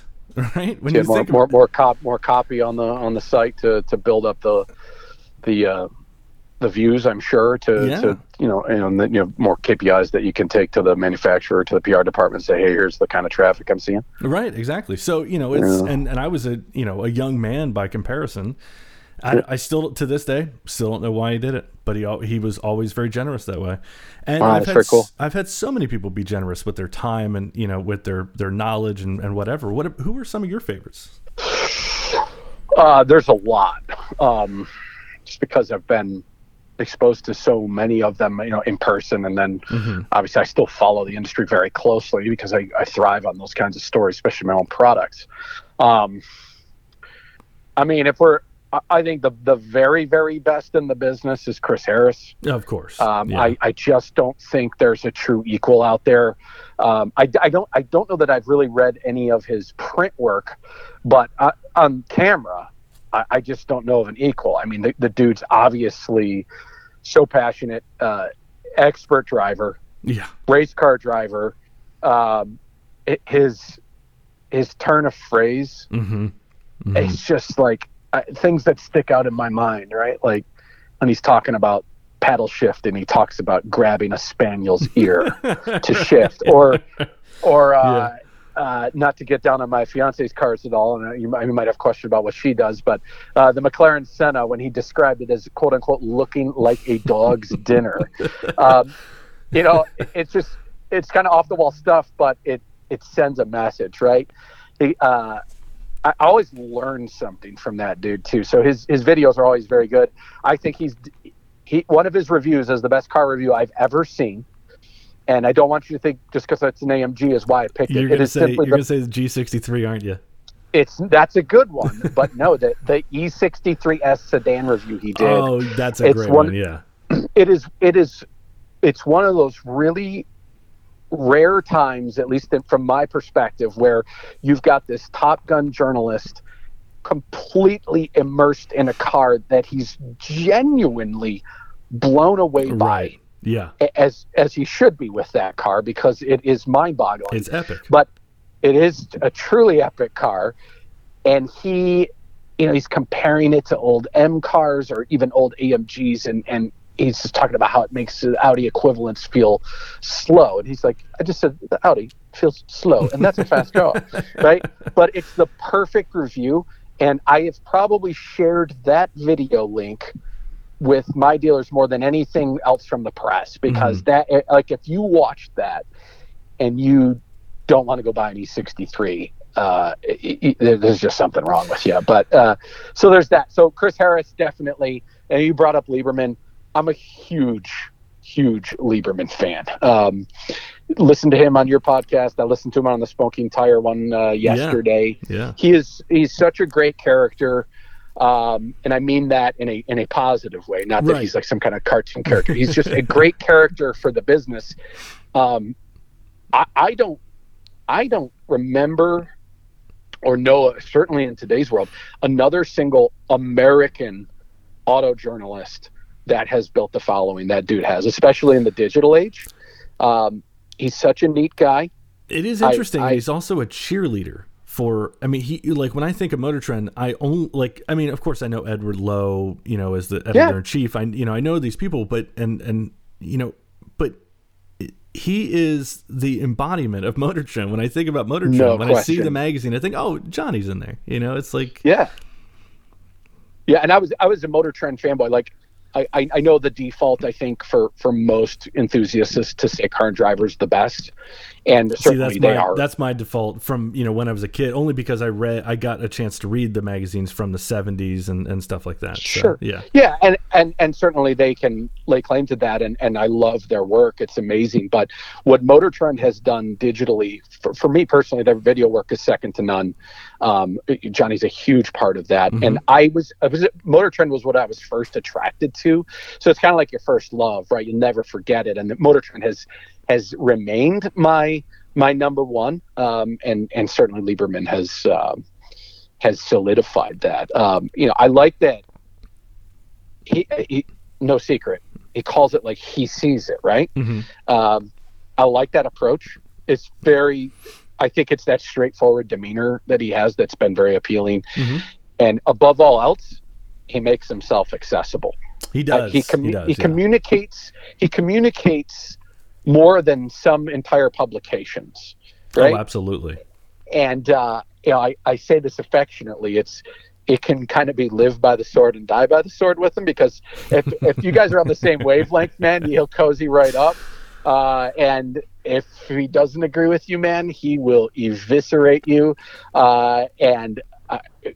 Separately, I am the world's biggest Van Halen fan, and he vehemently hates them. And I posted a picture the other day.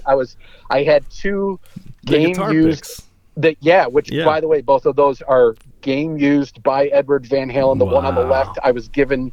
He threw it to me at a show in New Jersey, and that one from the 51, it says 5150 on it, is from 1985, caught by my fiance's stepdad and given to me. That's cool. But anyways, that picture, I did not post that up there for Mr. Lieberman to cut me down.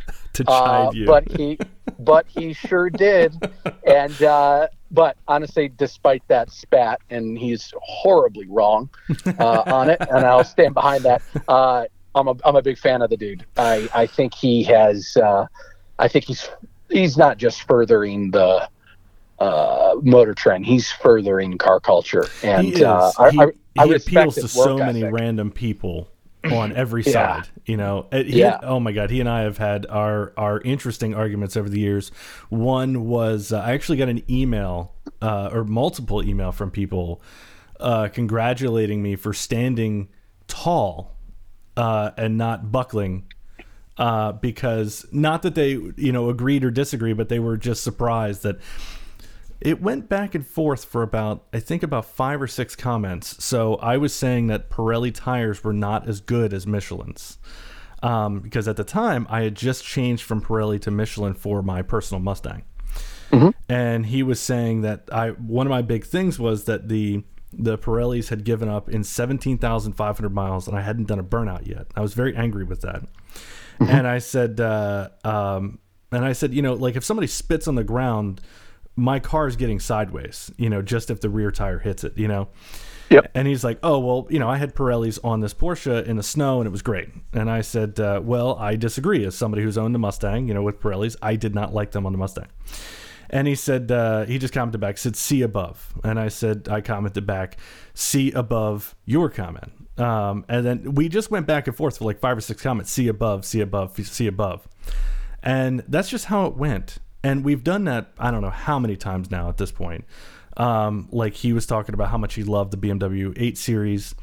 And I said, yes, I agree with Jason Camisa that it is the best Buick that BMW make. And he said, my dad has an M850, so that's why I believe that. And he said, it's not an effing Buick. And I said, well, I kind of disagree. But he's a captivating character because no matter your disagreements with him, he's entertaining as hell. And he's great for the industry. He's fantastic for the industry. Yeah, I totally agree with you. He's a neat guy, but he's gonna, if he ever listens to this, which he probably won't, because he always says he goes on podcasts but won't listen to them. If he heard us, he'd go, all right, enough talking about me, right, so stop. And you know what, we will. So if you want to keep going on journalists, please. Yeah, go right ahead. So most recently, I've taken an interest in the most loathed full-size pickup truck in the full-size segment now, the new Silverado. I saw one the other day, and it was a Trail Boss. The dude had it lifted and on wheels. It looked incredible. So I started researching it, and and then I saw a new Hyundai Palisade. Oh yeah. Yeah. And I was like, man, that thing looks incredible. I haven't seen something quite like that. So listen, I got online. I started researching both of them just to learn more about them. And I saw 2 videos, respectively, for each product. And I think it was Micah Muzio, who's from Kelly Blue Book, I think. Oh, from Kelly Blue. Okay, I was like, wait. Yeah, he's the one the dude that's got the helicopter. Yes. Yeah. Okay. And then Lynn Woodward, I think. Okay. They both did. One did Palisade, one did Silverado, and they both came across as some of the most relatable people. Both had really nice voices, comfortable on camera. It just felt like wholesome watching them, right. And I think that's what you want in a car review. And it's good camera work, nice clean transitions, and I liked that a whole lot. So they were really neat. I've known their work collectively, but those just kind of stick out recently. And then like people that I know well in the industry are like, Peter DiLorenzo. I do, yeah.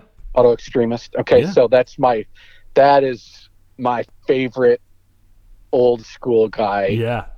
I used to deliver cars to him quite a lot, to his house. Oh, really? Oh yeah, all the time. We just behind the scenes we called him D-Lo. But his commentary on the industry, it's so raw. It's so unsanitized. It is. I think what he's really best at, right? He knows all the old guard ways of the big 3, and he like the old habits die hard kind of mentality. He praises the good things that he sees and just goes right after the bad stuff, the bad habits, and he doesn't hold back. And I just really respect him. I've always enjoyed his perspective. He's great. I still read his stuff anytime he posts.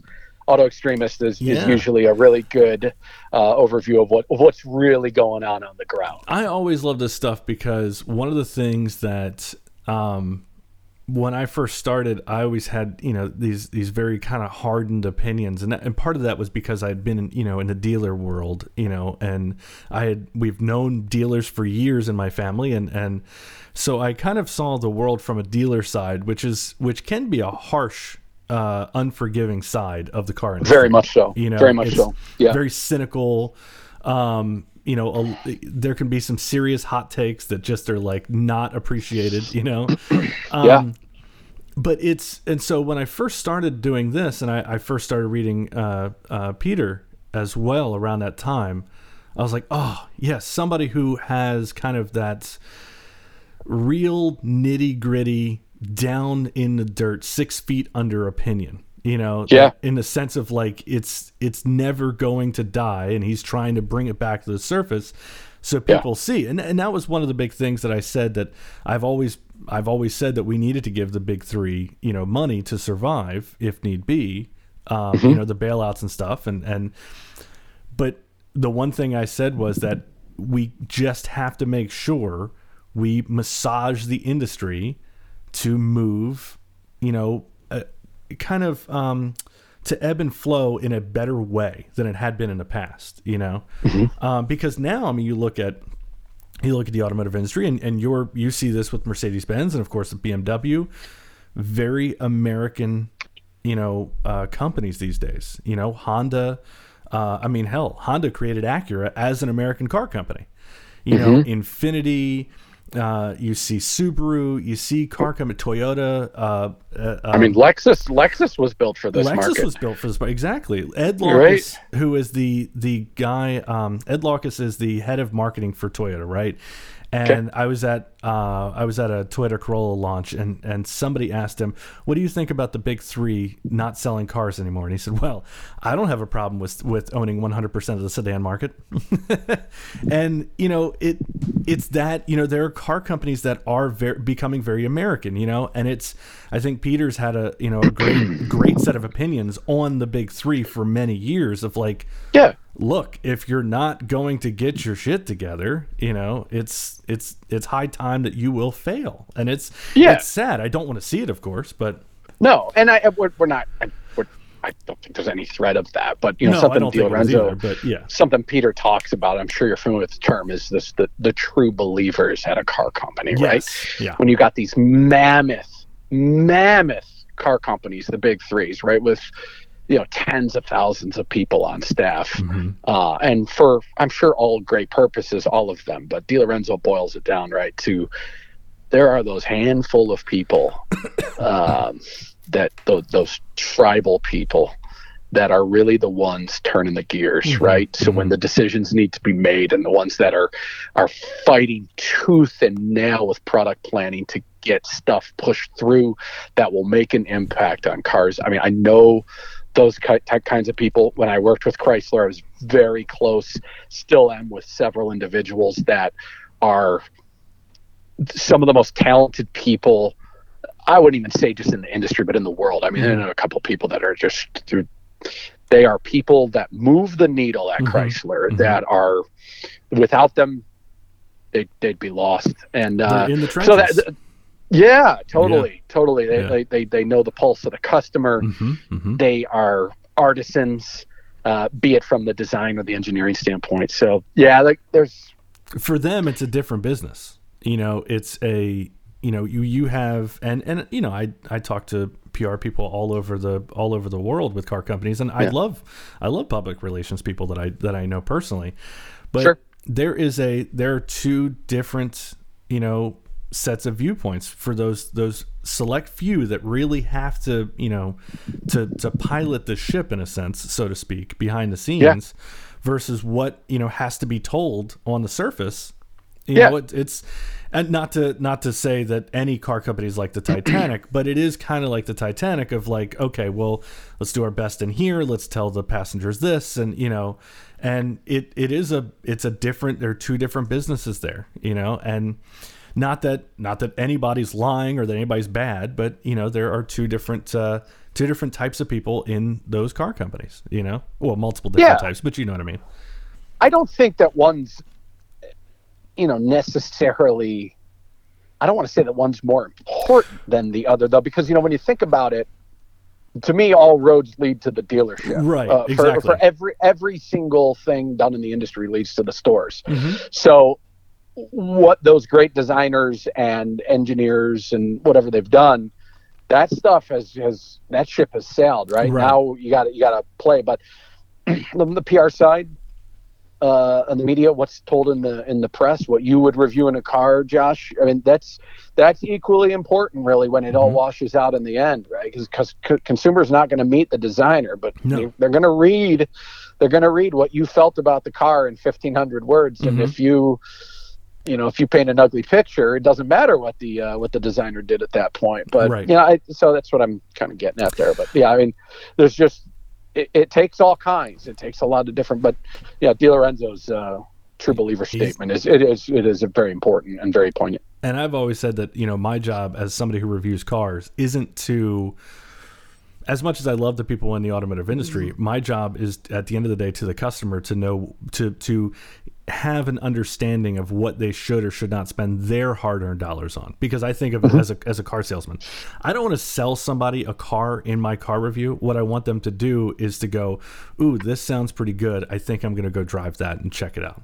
But I also always, it goes to your statement of all roads lead to the dealership. And because me personally, I love car dealers. I have no problems going in and buying a car. I love that experience personally. Yeah. I think it's fun. I enjoy new people. I enjoy opinions. I enjoy, chit chatting, obviously. But I always tell people when they're going to buy a car, okay, list the cars you don't want or the brands you don't want. Okay. Now that you've done that, go drive those cars first. Yeah. because you're going to find something about that car that you end up liking more than the car you knew that you would like better. And it's now going to change your value on it.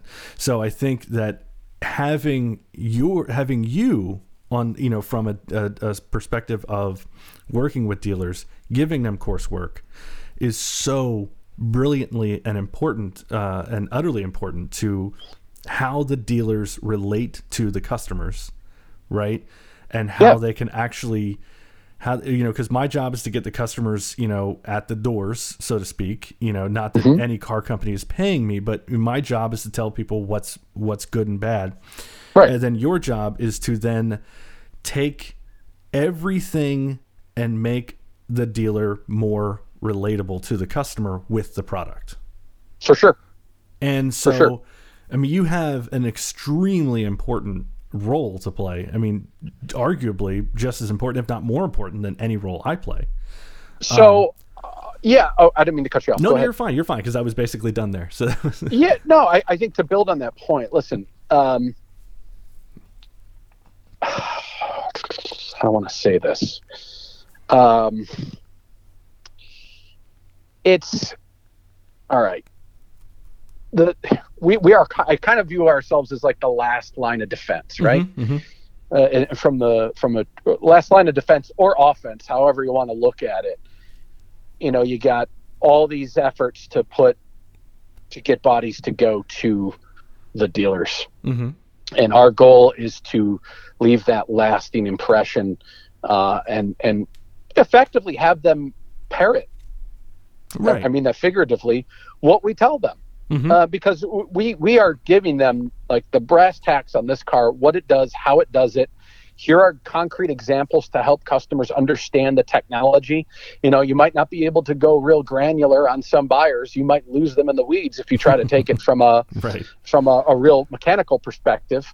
But hey, you know, let's look at twin scroll turbochargers like this. Let's look, you know, give a real world example, help them understand it so that when they convey it to the customer, it's like, oh, now the light bulb goes on. Oh, okay, now I get it. And this person not only like if a customer's thinking about a sales consultant, this person not only cares about the car I'm looking at, but they care about how I can understand it better and really how I'm getting the value out of a car.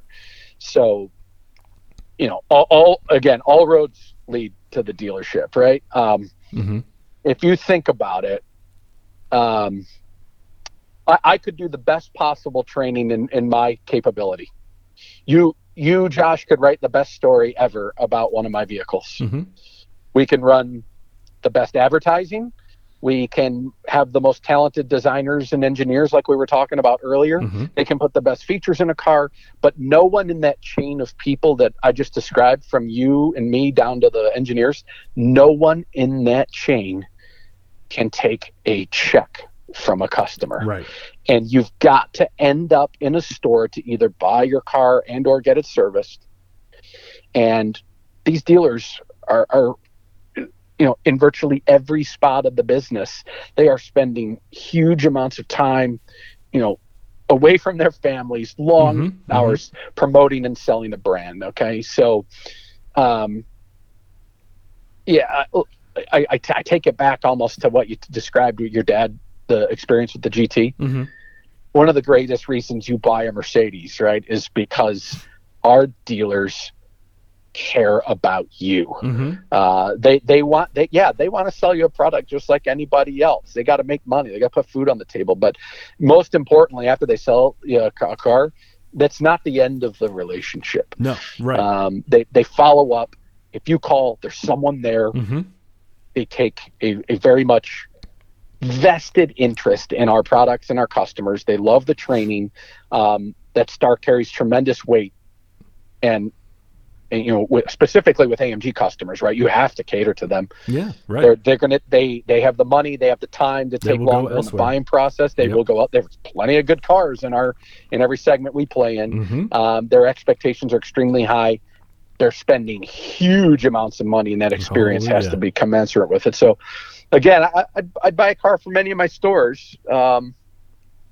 These are some of the most resilient, talented, respectful people I know. I mean, that is, well, each one of your amazing. salespeople has to be 10 people in one. They have to know what the journalists have said. They have to know what you've said. They have to know what the engineer's done, the designer's done, the executives. They have to have 6 or 12 different pieces of knowledge and be one person selling a financial advisor, psychiatrist. Exactly. Well, that was a weird role that I didn't realize I'd take on as a car salesman, looking at somebody's credit going, well, here's how, and I started researching how people, especially first-time buyers and stuff like that, or people with bad credit, how they could, get their credit up. So what was I doing as a dealer? I was starting to give some advice and give some tips, and also give them, like little articles that I have read. Oh, here you go. Here's a good article. This is from, a reputable company that's talking about this with your credit. I saw crazy things. I saw a kid, 18 years old, come in to buy a car from us, and his father, he was a junior. His father had stolen his credit. His father, really? Yes, his father had he had 2 cars and a bunch of appliances on his 18-year-old son's credit. So when you're sitting there and I was only 21 when I was selling cars. And I'm talking to this 18-year-old kid, and he's on the phone with his dad crying. How could you do this to me? You've ruined my life. Sure. Yeah, really. And so it's, you when you're a salesperson, you have to be a little bit of everything, And here I was counseling an 18-year-old kid when I'm just 3 years older than he is, for God's sake. And you guys are not that far apart. No, right. Yeah. So, thanks, Dad. Yeah, right. Oh my, it was crazy. I couldn't believe it. Yeah. It's some crazy times. But with all of the product knowledge that you have, and how much testing are you actually able to do with the AMG products before you work with the dealers on them, before you build your courses? So when you say testing, what do you mean? Well, just, the driving, the using, playing around with it, how much time goes into you learning it yourself before you go and teach others, so to speak. Okay, that's fair. So any kind of quote unquote testing that I do is very different from what I did at ESI. Right. So like proper vehicle testing is just not my job anymore. But here I do get advanced products all the time at MBUSA. Okay. So that's all in the pursuit of getting them to the dealer really as quickly as possible ahead of the launch, ahead of the wholesale. They're our most direct customer. So we owe them the products as early as possible. And sometimes that does involve test drives for them. But we're there to sell them on the car, instill a level of confidence in them so that when customers start knocking on the door, they're ready to tell that vehicle story. And for some of our cars at both Benz and AMG for that matter, we're getting customer interest in cars sometimes years before launch, right? So I'm taking a car to them as early as possible. I get as much time as I possibly can with it. Sometimes that can be weeks. Sometimes that might be one day before I'm live with a car in a store. It just totally depends on when our vehicles get built, when they get shipped to us. If there's quality holds on them and that, that delays them getting to us. And that certainly happens on a pre-production car. It's very variable. But I don't, I get as much time as I possibly can with them before I go to a store. Well, because you and I are old enough to remember in the days when a lot of specialty German cars that came into the United States, we used to have like a 1 year lull between the time that they were available in Europe and the time they were available here. And now they're available here basically as soon as they come off the factory floor, And so that can happen that way. There's also a flip side to that coin as well. Okay. So that can happen where, more specifically like the GLE or GLS products, being that they're built here, we can get those usually the quickest of any market in the world. But cars that are built in Germany, they'll likely get them first in Europe, and then they trickle over to us in time. And our vehicles are built to a U.S. specification too, so sometimes that requires additional prep work on the cars at our vehicle prep changes, centers. Right? Emissions changes, or like our bumper changes based on crash laws. So it's totally variable as to when we might see a vehicle on the ground or how much testing I do with it. I have a GLE 53 coupe right now, and that vehicle won't be out till probably middle of summer-ish. Okay. Depending if everything stays on track. Obviously everything's subject to change right now for every car company's launching vehicles, but I've actually had this one for a couple months now, but I've just been I've been stay at home, so I've had plenty of time with it. Right. And that's this would be the most lead time I'll have ever had with a car before I go into a store with it, for sure. With all the AMG, you have the GLE 53. There are 43s, 53s, 63s, and of course there used to be 65s. And I've said for a while now that I believe going to that approach on having more early entry or young entry AMG models, I thought was very smart for you guys to do. I thought it was a nice thing, because me personally, I don't like seeing AMG and M and S badges on cars that just don't have that ethos, if that makes sense. Sure. So I prefer to see something that's actually more massaged by AMG or M or RS or whatever. Yeah.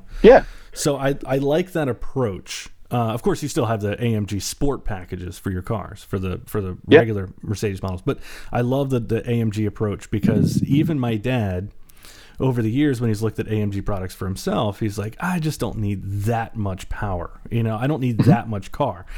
And so now, as he's 69, and so now when he looks at the products, and that's actually, I think that's pretty good. That's a nice AMG car that's not too crazy. But it's still an AMG.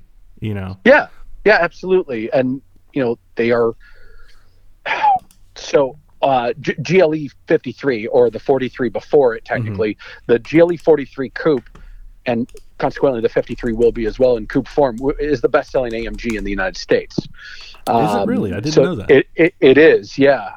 We sell thousands of these every year, and it's a very appealing vehicle. So you're right. The middle ground cars with the AMG, the entry performance products with a AMG enhanced engine, not a hand-built engine underneath the hood.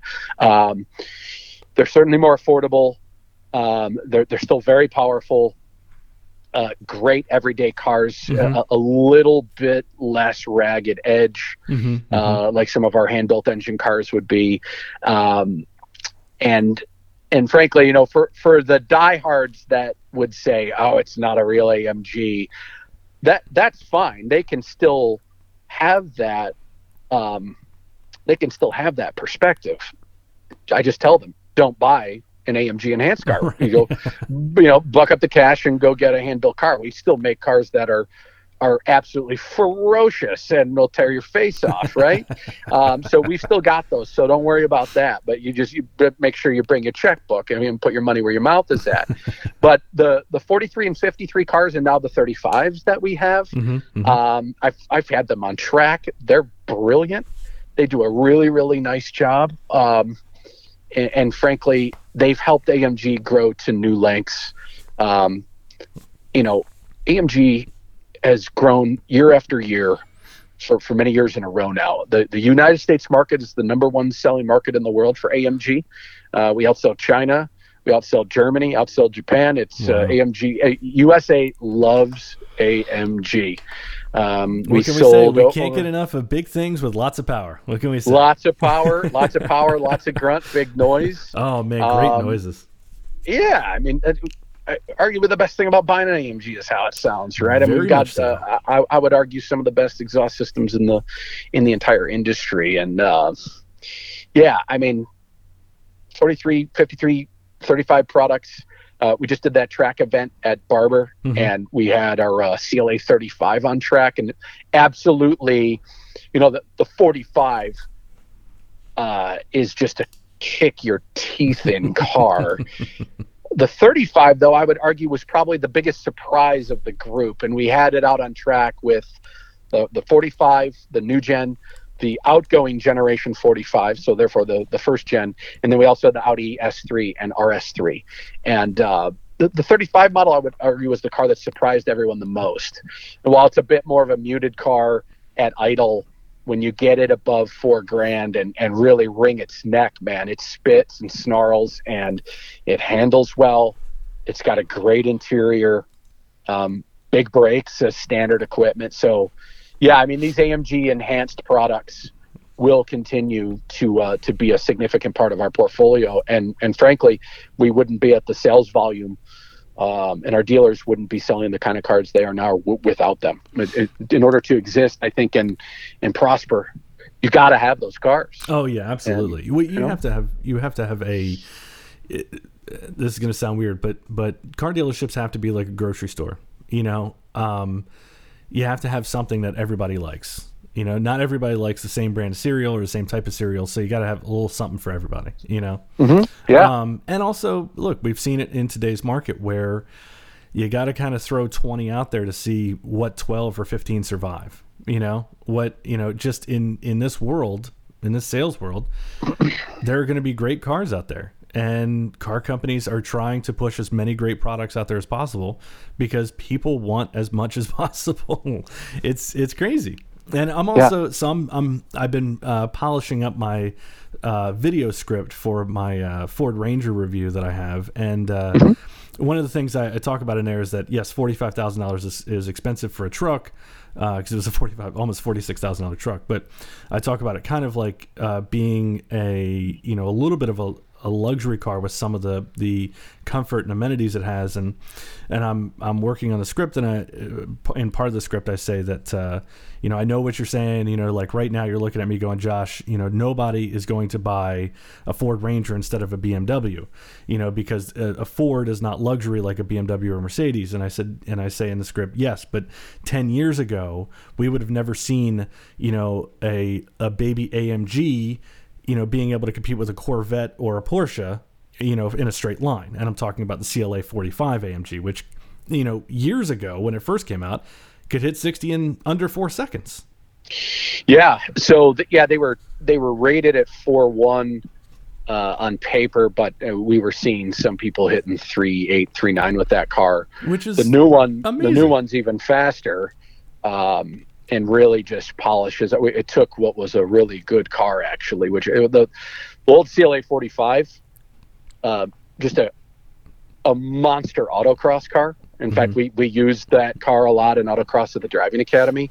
But the new one just kind of sharpens the saw over the old car. And if you kind of add up the tail of the tape, the new car just, as any new generation vehicle should, piece by piece, takes a good car and makes it even greater. So yeah, the new CLA 45 is just it's a brute force. It was got 382 horse out of a 2-liter 4-banger, which is crazy. It's 191 horsepower per liter, which is I'm keeping my brand hat on. That's more than a Bugatti Chiron, right? With an 8-liter 16-cylinder, more horsepower per liter at least. So it's just mind-boggling what we're able to extract out of such a small space now. Well, and I think about it this way. My daily driver is a GT350. Yeah. So I have a $60-ish thousand, 526 horsepower, I call it the baby supercar, the supercar starter kit is what I call it. Sure. And how much is a CLA 45 right now? It starts at $55,000. Okay, so for $5,000 less, it is quite a bit faster traffic light to traffic light than my car. Still holds 4 people and has a trunk, and it does. It probably gets better fuel mileage than my Shelby as well. So I think about that and I go, that's crazy. It's amazing. It's amazing. We weren't seeing this 10, 15 years ago. And the fact that we are now is a lot of fun. Yeah. I remember growing up and everybody saying, we're going to run out of fuel at some point. We're going to run out of gasoline. And I'm looking at it going, well, I'm glad we haven't, because we have a lot of cool ass cars out there. There's a lot of stuff, yeah, for sure. a lot of fun stuff. I mean, eventually, yes, it's going to happen, and eventually we all need to go to electric cars, and Mercedes-Benz are doing so. Which, by the way, that is one of the things that a friend of mine actually has your, of course, now I'm blanking on it, the electric SUV that you guys have. For a review?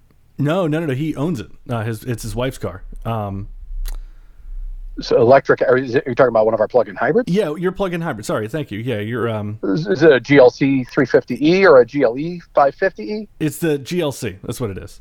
It's a GLC. Okay, so they love it.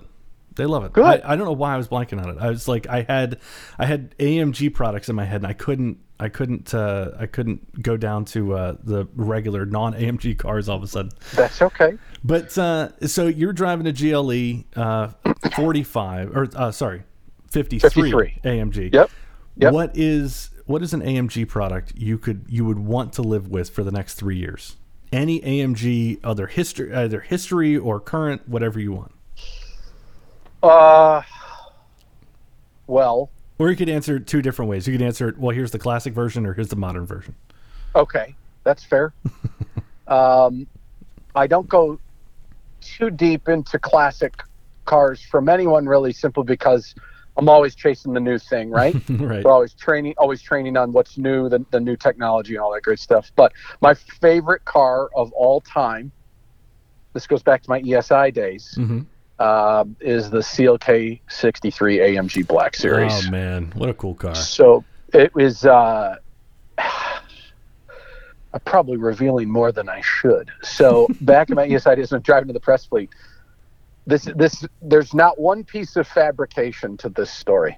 Okay, I want to be very clear if anyone's listening. I'm grinning ear to ear waiting for this because I know this is going to be good. So it was a Friday afternoon, middle of summer. I'm told that there's going to be a late run going out to Automobile magazine, which would have been, so I was in Troy, where our office was, to Ann Arbor, Michigan. And it was 54 and a half miles one way. And we used to go out to Ann Arbor all the time because we had Automobile, Car and Driver. They were all out in that area, right? So this reliable truck shows up. They go, Scott, go out and grab that car. They were hauling one car, and the driver gets up, goes onto the second level, starts this thing up, and I heard this most hellacious sounding V8 come to life. And if I were to guess at that time, me being in kind of the infancies of my automotive career at that time, I would have guessed it would have been like an old muscle car or something from the big three, whatever. And off comes this Benz, this CLK Black Series in Mars red paint. Oh, I was going to ask you if it was red, black, or silver. Oh my God. And red's the only way, right? Oh, so man. This was I'm almost positive this loan was going to Mark Nordelus when he was working at Automobile, which I think he still does somehow. But anyways, this car had to toot sweet get out to Ann Arbor because I think they were taking it to a local track that weekend to track test it. And I got in that car, and I couldn't believe first that it was a Mercedes-Benz, but you're in this car, and the sound that's coming out of it is the best sounding naturally aspirated V8 of all time. It had no back seats, they were taken out of that car. All manual seats, but kind of stripped in the interior. But this thing was just this fire-breathing 500 horsepower car. And I was about to get on I-75. I'm literally at 14-mile road and I-75, about to make a left. I'm first car at the light. I called my friend Brian Urban, who I went through the police academy with, believe it or not. He's a huge car guy. I had my Nextel I-730, I think. I called Brian. I said, you are not going to fucking believe this sound. I held my phone out the window and just laid on it when that light went green. And I was like, did you hear that? He goes, no, it's too loud. I can't hear anything. And I'm not going to lie. I drove it like I stole it out to Automobile magazine. And it was just like, If you had been caught, ESI would have said you stole it. So, basically same thing, essentially. They would have stolen my job away from me too, but it ain't a crime if you don't get caught, right? Right, and, exactly. So that car, it's certainly not the fastest, most powerful car I've ever driven. I've got vehicles in our lineup now that will stomp its head in, but in terms of creating an experience and really just obliterating what my image of Mercedes-Benz was, and now giving this newfound appreciation for what these three letters on this Benz meant. And I swore to myself, so one day I will own that car. And I saw one on Bring a Trailer last week, 22,000 miles, but it sold for $92,000, right? So, man, those cars are pulling big money, still with a few miles on them, So, but I mean, I never had a driving experience like that before, and it was just like going to my like the first time I saw Marilyn Manson in concert, which is my favorite live act of all time. There are better bands. There are bands that I appreciate even more than that now, but you can't take my first Manson concert away from me and the feelings I had, just like you will never take me out of that driver's seat of that CLK Black Series. And it's got to be Mars Red. So on the classic side, Josh, that's my answer. And that's a hell of an answer, by the way. Oh, dude, it's like zero fabrication. One day I'll own one. It's just not right now. I got to pay for a wedding coming up and whatnot. So, and I got to come out of a pandemic with more money. So it's not my time to spend on that right now. But current day, out of our current lineup, it's an easy decision. And it is the G63. Oh, okay. Hands down. Oh, all right. And there's no secret. We've got some of the best cars on the planet right now throughout our lineup in several segments. But the G63, I had one for 4 months. I put 10,000 miles on it. I remember when you had that. You posted on Facebook, I think, and I was like, man, I'm pretty damn jealous. Dude, it is. I've worked with a lot of new cars at launch from multiple manufacturers. Never have I been in a vehicle that has been subject to such a generational change as that one is from a year prior to it. You could put like an 18 model and a 20 model next to one another, and they don't look radically different, right? There's obviously bloodlines there. There's no question, and that is where the similarities just end. And we still, the one I had was a European build, so we can't sell it here. Right. So it's still at our training center in Texas, and it was the Zinio Yellow Olive Magno. So it's basically an army green, all black interior, the best ergonomics of any vehicle that we build. It has Burmester standard in it, and I would, for every dealer I went to, I played a song called "Killing Strangers" by Marilyn Manson. I don't know if you know it. It's from one of the John Wick movies. But it just thumped so hard. It was great. And the acceleration, Josh, is just mind-boggling. And when you're just throttled down, like when it gets above $3,000 and $4,000, it sounds like NASCAR inside the thing. And I think it's a fascinating vehicle, right? Because now, especially with this new truck, you could take it to a drag strip. Mm-hmm. If you were an absolute maniac, you could autocross the thing as long as you bring enough tires. It would be a riot. It is an off-road monster. It can haul cargo.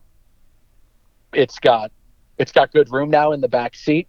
You can tow with it. Mm-hmm. It knows no bounds except for its voracious appetite for fuel. But that's what you get. Right? It's a 5,500 pound military grade hot rod that can climb mountains, and it can go to 60 in 4 seconds flat. Again, probably revealing too much. 2 years ago when I had it, every summer I go up to a place called Alden, Michigan, which is up in Traverse City on the Upper West Side of the state. and I took me and my fiance and our dog up there to my dad. One of my dad's best friends I used to work with has a place up there, and his house sits on this landing. It's got a big gravel driveway, and it oversees this kind of big valley that was formerly a Christmas tree farm. Okay. And there's all trails beat down in it and whatnot. And the first day we got there, we were just kind of laying low, just catching up and whatnot. The second day, Dan comes up. He's like, "Hey, I took him for a ride out on the road. He's just blown away by this thing, right? He's never seen anything like it." He goes, "You want to go down in the valley there?" And okay, so you have to understand, like, the responsibility I have with a company car. I've got a manufacturer tag on it, and that thing is supposed to be pristine. On road, yeah, pristine, right? And I probably took a little more liberty than I should have, but I'm literally, as he asks me this, I'm not kidding. I have this vision in my mind at the exact time. I'm looking over this valley, and on my left shoulder is my direct boss at the time, and on my right shoulder is our department manager at the time, who I'd gladly tell you more about. His name's Mike. He doesn't work with us anymore, but he's got a really cool history. But I look over to my left shoulder and I'm like, "Anthony, should I do this?" And he's like, "Oh man, like I'd want to. You might want to ask Mike." And I go, "Mike, what about you?" And he just goes, Oh, fuck yeah, you're going down there, man. Like, he's like, "You're never gonna have this opportunity again. You're going down there." So we took it down, and it was unflinching, even on 22-inch summer tires. It just dug. It went over rocks and no damage. I mean, I never even rubbed the underbody on it. Not a body panel scratched. I'm going through brush, and it is just like, how does something like this exist? You deforested half of Michigan, like you just yeah. Right. They're like, "Hey, we need to put a new neighborhood over here. Can you just drive on through? Beep beep, just going right on through. Don't mind me." Yeah, right. And you don't, right? And you just feel invincible in it, right? So that's my answer on the current product. It is amazing. And one of Chris Harris's favorites too. Oh yeah, and he road coursed the damn thing, right? And right. He's lifting the tire on it. I remember seeing the front outer wheel going. Yeah, I mean, like, that's not hard to do in that thing, man. And it is our most desirable product in the dealer network on the AMG side. It's been that way for like 2 years now. So we will not get enough of them to fill the demand. That's amazing. It is. No, I mean, we never get enough.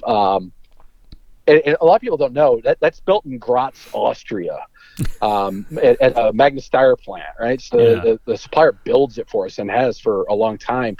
That thing is hand built, large in part. It takes many, many days to craft it. If I think back, I think it's 12 or 13 days to build a G-Wagon. So it's a lot of time and labor. That's why they're so expensive, right? But they've got, roots back to the original. Nobody's got anything exactly like it, but they're eternally sought after. G-Wagons are just an absolute darling of the industry, right? And they have such charm.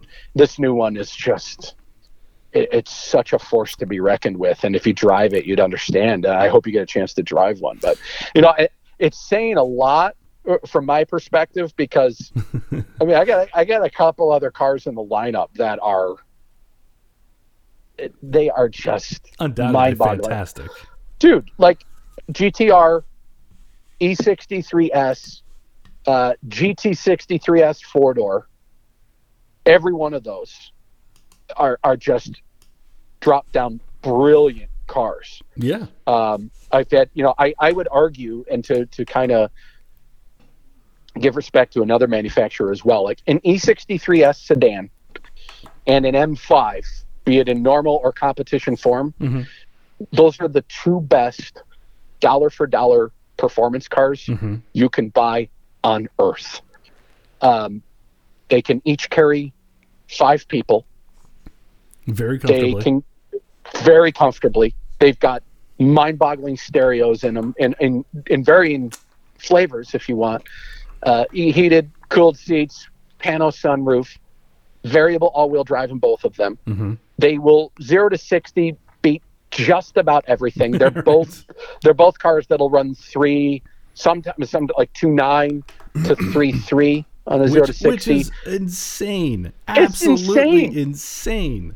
Yeah, you're talking like a 4,500-pound car with nobody in it that can go to 60 in 3 seconds. A damn passenger jet. Exactly. Yeah, it's like a bullet train of a car. It's crazy. Right? They both have a drift mode, so you can hang the rear end out at will. They'll run 11.0 in the quarter. You can track them. I've tracked them. They're monsters, especially on big road courses. Like you take them to Coda, they're both great. So there's that. So if I can, pay a little homage there to BMW as well. Just E63 and M5. Good luck finding cars that are better dollar for dollar cars. They're just amazing. It's a great rivalry, right? It's like it's Duke, North Carolina. It's Green Bay, Chicago Bears. It's those magical rivalries that are there's a respect between both sides because. Yeah. And look, you and I are in the industry. We know that, there's a friendly competition. It's very friendly, very competitive in that way, but there's no like general hate of sorts. But it's again, two brilliant rivalries, two cars that grew up in very different ways, with the original, E-Class AMG being a Porsche-esque sedan from Mercedes-Benz, Yep. And then the E28 M5 being just basically just a monster sedan with great handling. Two very different walks of life that have kind of converged into the same, parking spaces, right? Yeah. But both brilliant at being their own, having their own identity. Dude, I don't think you can get in an AMG or in the E63 AMG and get out of it going, it's like each car has its own little, idiosyncrasies that are so magical and brilliant. It's these little things that make each car great. But you can have the owners of each car swap, and if they're not an asshole, they'll swap and go, your car's great. I love it. You know what I mean? Oh, there's just no arguing that both of those are just state-of-the-art machines. So they're fun. Yeah, they are. If I can go back real quick to the CLK 63 AMG Black that you were talking about earlier, two things always stood out to me that I wanted to say. One was that tiny little T shifter, right? Right, that tiny little shifter. And then also the hood went straight up. Oh, like when it was when you're talking about when it's open. Yes. So that's what it's called. It's called what we call service position. And you can do that on almost every Benz. I was going to say most of the AMG products actually do that, right? Well, almost all Benzes, with some exceptions. But effectively, when you open up, it goes to the first detent, right, and then you can press at the bottom of the shock absorber, and it will go straight up. Okay. I didn't know that most other Benzes did that. Wow, that's very interesting. They do, and frankly, a little piece of knowledge here. We do that for our technicians actually. So if you've ever tried to work underneath the hood of a car and it's only open to its maximum, for which most cars is 45 degrees maybe? It's about that, yeah. Okay. To get to the backside of the engine, it's hard. Yeah, good luck. And a lot of times labor is spent removing the hood from a car so that you can access it. At Benz, a lot of times our techs don't have to take the hood off. We'll just put it in service position, and it saves some time, labor, and money to the customer, frankly. So that's what we do. That's why we do that on a lot of our cars. I can't tell you how many times I've been under the hood of a car, whether it be my parents or friends, doing something. Could be anything. Could be even just looking. And I can't tell you how many times I've just wanted to be able to be like, you know what, can I just bend this hood just a little bit more back? Because it's right. When you're trying to reach back in there, especially when you're, some of the cars, especially some older cars, you can look through and you could see into the transmission tunnel. You can kind of look down and see the transmission there. And like, over there, huh?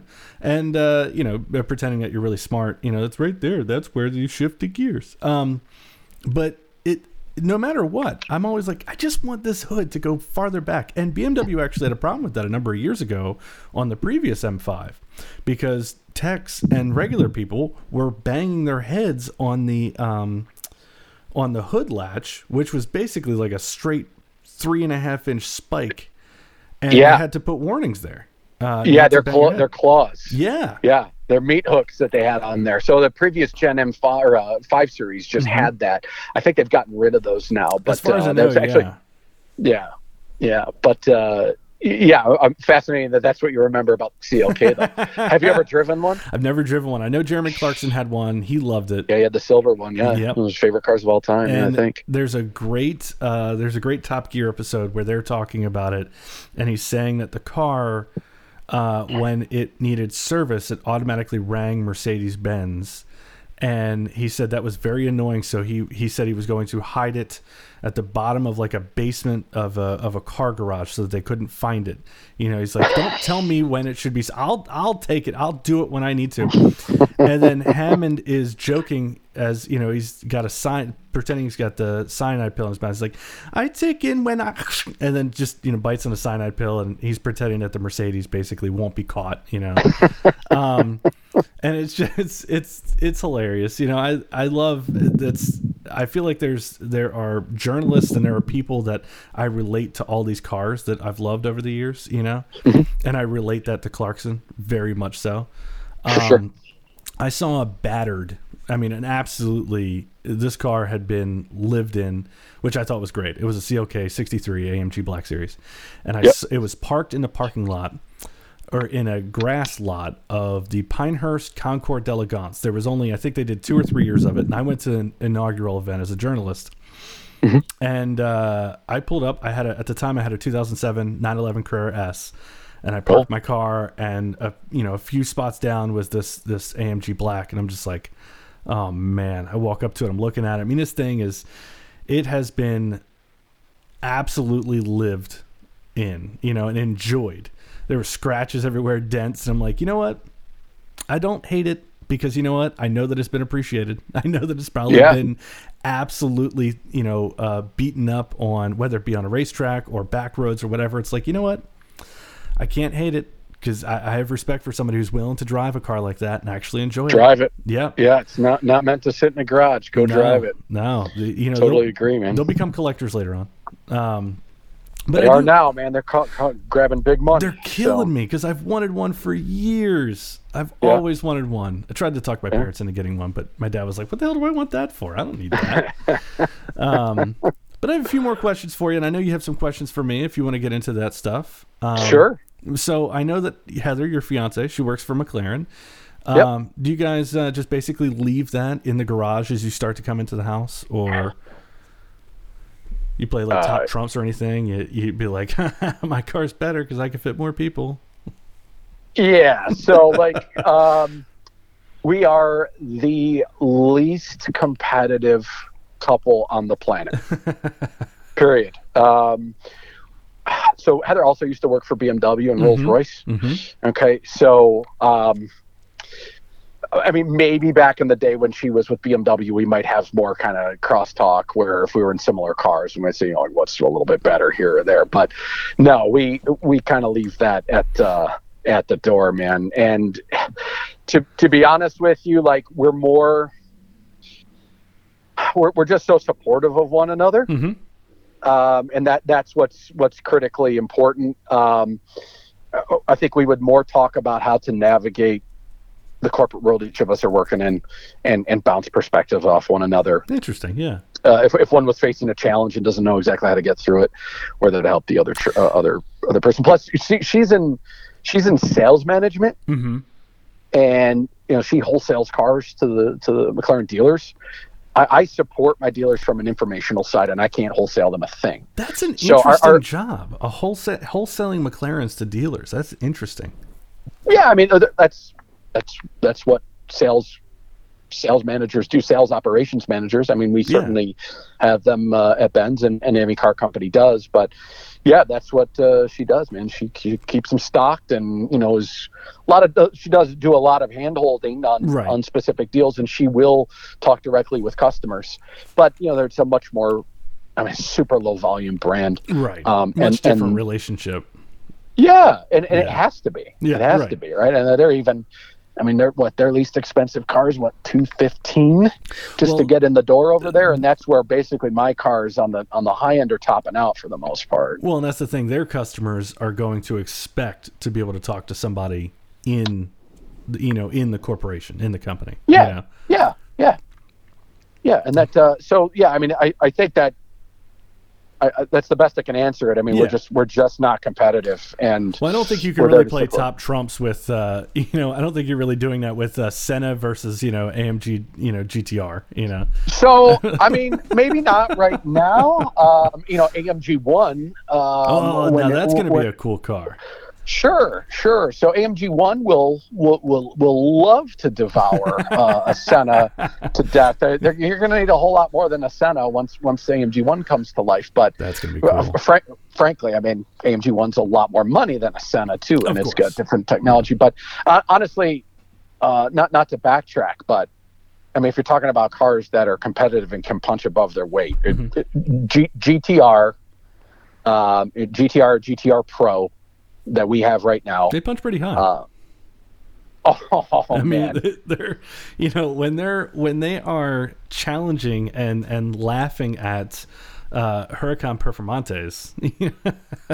Yeah, I mean, listen, I think you'd be looking lap to lap as to what car can be better out there. But listen, AMG GTR is an absolute race car. You can go into any Mercedes-Benz dealership right now and order one and get one. And I scratch my head as to how we ever got to this point where you could buy these cars that are absolutely competent on a full racetrack. I mean, I've scorched one on the Autobahn. I've done 175 miles an hour in a GTR on the Autobahn.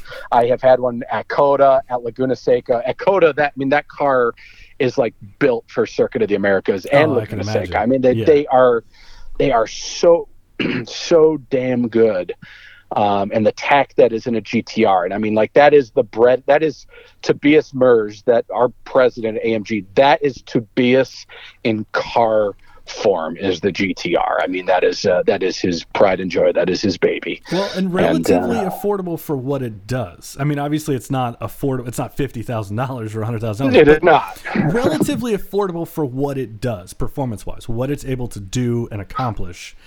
Sure. Kind of ridiculous. Right? It is mind-boggling. You built a car that is absolutely one of the greats of the last 20 years. Will be remembered for 20, 50 more, Yeah. And it is a hell of a. I mean, the AMG GT as a whole is a hell of a good-looking car.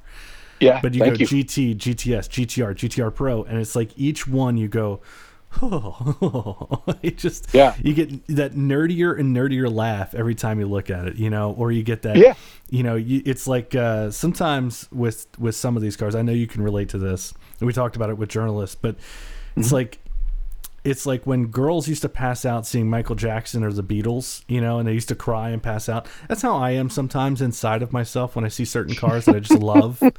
Sure. Outwardly, I'm like, that's very cool. Inside, I'm like, it's a Countach. Oh my God. It's like I'm passing out, hyperventilating, But that's the AMG GT is one of those cars in general. That whole line is that anytime I see it, it's still I actually look at them now and I always think just $35,000 less, and I can buy one for my wife.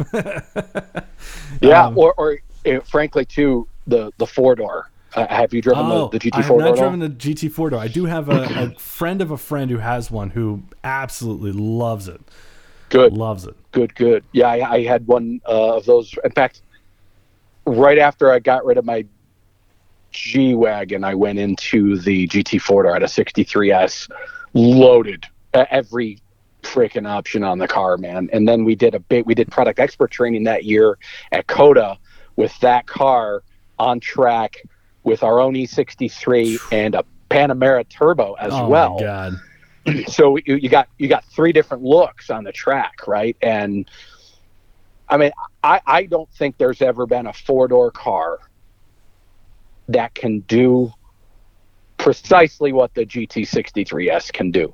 And that's saying a lot, because in the Panamera and the E60, like in-house E63S, monster car on track. Mm-hmm. Panamera, phenomenal car. Right. There's no taking away. It's just phenomenal. But you get into Panamera, and it was good.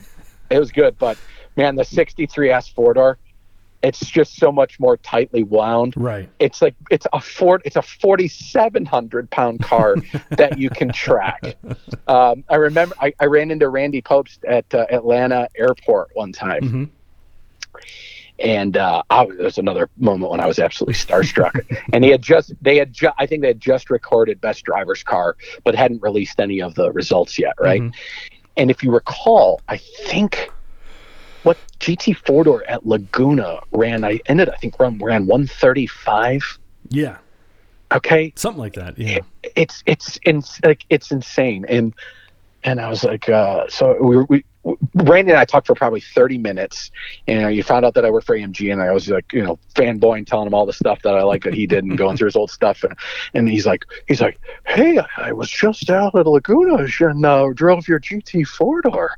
And I said, really? I did just too. I was at COTA with one. And I was like, how'd you feel? He's like, oh, man, I was bombing. I remember I was bombing in that thing, man. That thing's incredible. Like, he's just so jolly about it, right? Yeah. But if you can impress that man with a 4,700-pound sedan that can carry you and your friends and your luggage on a racetrack, it's just, I don't know how we got to this point, man, but it's a eerily cool place to be in cars right now with that kind of stuff. It is. It really is. So that guy, the friend of a friend who has the GT, he has Mm-hmm. he has the GT63S. Yep. He has a 720S. Oh, poor guy. A 488 Spider. Nice. He has what else does he have? He literally has a host. Oh, he has a Challenger Demon. Okay. A Viper ACR. My second favorite car of all time. And he has he had a Range Rover, but he just got rid of it, and he bought a Ram 2500 because he uses that to tow his Ferrari and his McLaren to the 3 hours away to the dealership, because he doesn't think it's necessary for them to come get his cars and charge him for it. So he went and bought this truck to be able to trailer those cars to the dealer when he needs to. Naturally. Naturally, right. Sure. Yeah, that's when you have so much. Yeah. And you're just like, you know what? Poor guy. Yeah, it's that was probably the funniest thing I've ever heard in my entire life, when I was told that he didn't. I think it was like $2,000 to pick up his car to take it to the dealer, right? And he's like, and then he went and got a $75,000 truck. Yeah, exactly, and a trailer, by the way, an enclosed trailer. Yeah. So he spent over $100,000 at that point. Yeah. I was like, wait a second, what? Wow. So good for him, though. Hey, yeah, more power to anybody. I mean, at the end of the day, it's your money. You can't take it with you. What the hell? Yep, you're not leaving here with it. That's a good point. So, last question is, you have, and you can ask me whatever you'd like.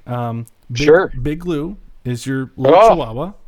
Yeah. And he's the apple of your comedic eye. You post these funny pictures of him. My favorite is you and Heather, and him in. You guys are in like your like senior portrait type of photo with his head in the background, photoshopped in. Correct. A giant, and it's huge. It's hilarious. It's one of the most entertaining pictures. I actually have it, as weird as it sounds, I have it saved on my phone, and it's in my favorites because it's one of the funniest things I've ever seen. Oh, I'm glad you enjoy it. Yeah, I love it. I love when you post things about Lou. Well, he is the apple of our eye. He is. He's the most valuable piece that we've ever added to our lives together. Yeah, he's a 4.5-pound Chihuahua on a heavy day, and during quarantine, it was joked about from Heather's sister that he looks like he put a teaspoon on during the quarantine. But so I had that vision of that picture that you see. We probably shot that going to guess 4 years ago, give or take. Have you ever seen the meme, the constant meme that's Revenge Dad? Yes. Have you ever seen that? Oh, yeah. Okay. Yeah. So that was the inspiration for this. This became Revenge Dog, and I hired a local photographer in Chicago, and we shot that. Those images are actually captured at a park in suburban Chicago. That's great. She did the Photoshop work. You see the digital representation of it, but truth be told, I have a 2x3 foot canvas of it that was probably displayed on an easel at our place in Chicago. Now it's in my closet right now here in Dallas. But yeah, he's a magical dog, and he goes with us everywhere, and just an invaluable piece of family to us. Yeah, he's amazing. I'm glad you like him. I love pet owners, so I mean, that's the thing. If you love animals, I love you. It's I treat people only how I see them treat their animals. If they treat their animals like hell, I'm treating them like hell. Yeah, well, that's cool. Well, we'd be getting treated very well, because trust me, he is handled like a king. Oh, I've seen from your social media post. I've seen he is an absolute king in your house. Yeah. There's no doubt about it. And King Louis, man. He's hilarious. Oh, he agrees with you, I promise you. So you have questions for me. I don't think anybody's ever asked me any questions yet outside of how I'm doing. So go right ahead. So you've got that GT350. Mm-hmm. And what is the license plate? It used to be I Am Stig. Uh-huh. It is not anymore. Okay. And there's an interesting story. It actually makes me sound like a complete idiot. When I bought the car, I transferred I Am Stig from my green 2015 Mustang to my 2017 GT350. I bought it in August of 2018. It was a new car that had never been sold. Transferred the tag. Just, it was a new car. It was inspected and everything. And so here I'm thinking, I paid the taxes on it, everything, blah, blah, blah, right? I know that I need to do my registration in December. So I do it December of 2019. Yep. And the local DMV can't find any of my information. They keep telling me that I Am Stig is registered to a Mini Cooper. I'm laughing. No, it's not. No, it's a 2005 Mini Cooper. No, it's not a 2005 Mini Cooper. It's a 2017 Mustang GT350. Yep. We don't have that in the system. So I had been driving my car for a year. Actually, the guy got the license plate in February of 2019, so almost a year. Gotcha. Yeah. On an illegal plate. Had driven the car all over North Carolina, right? Had just never thought, just assumed in my mind that everything was done. I had paid for I don't know why to this day. I don't know why I never thought about paying the registration when I thought I did. It's just, I don't know, it's so stupid. It makes me sound like an idiot. It's a critical component, Josh. It is a very critical component. So yeah, I had been driving around North Carolina for almost a year on a license plate. The worst part about it is that my wife is black and had driven my car a ton. Mm-hmm. Okay. And I thought, oh my God, if she had gotten pulled over, here's a stolen car, essentially they're going to think, and with me, I'm going to be put in handcuffs. They're going to be asking me questions. I don't know what the hell they're going to ask her. Right. Yeah. And so, but I'm thinking, I'm thinking about all these times. The craziest part about it is I have had cops trail me. I know that they were looking at my plate because you can see the computer light turn on in their cars at night. Right. I have had cops give me thumbs up. I've had them tell me to, they've wound their fingers for me to go very fast. And I've gone very fast. Yeah. Past cop cars on purpose. They just never stopped you, huh? Never. They were all behind. The people were behind me. I don't know how I never got stopped. Yeah, it's fascinating. So now it is HFC something, a bunch of numbers. So I can't get I Am Stig back until if anything happens, I got to figure out. I have actually put out a reward for $500 I will give the owner of I Am Stig $500 if he gives me my plate back. I will even increase it to $1,000 if I can have my plate back. Yeah. The ladies at the license plate agency think I am hilariously crazy that I'm willing to do that. But now I have HFC, which I choose to believe it stands for Holy Fucking Christ. So my mom hates that. And so. It's funny. So you don't know a guy by the name of Sean Day by chance, do you? Sean Day.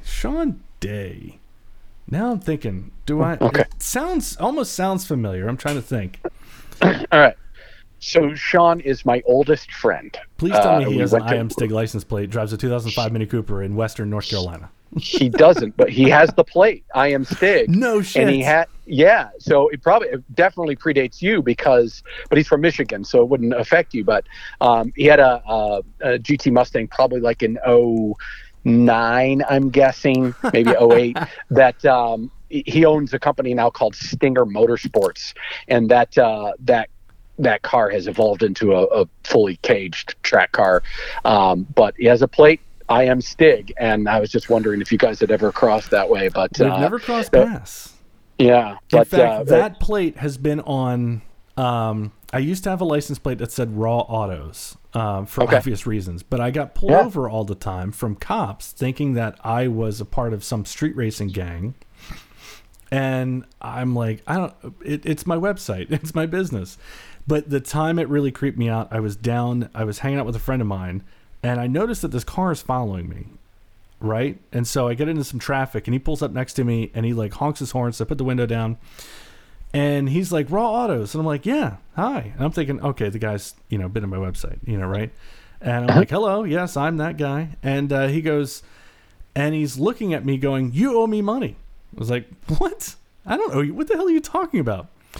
He's talking to my friend Tom, who's in the passenger seat of my car. He starts naming my buddy Tom's business, who he's a web developer, web hoster, and he's like, you owe me money. Tom's like, who the hell are you? Come to find out, this guy had done some web development work for Tom. Tom had sent him money via PayPal, but the guy couldn't accept it because he didn't have a business PayPal. He had a personal PayPal, and Tom had sent him money for business purposes, right? And the guy wouldn't transfer over his PayPal account to a business account so he could get the money. So he's trying to intimidate us on the street to get Tom to pay him. And Tom's like, I've paid you your money. It's in your PayPal.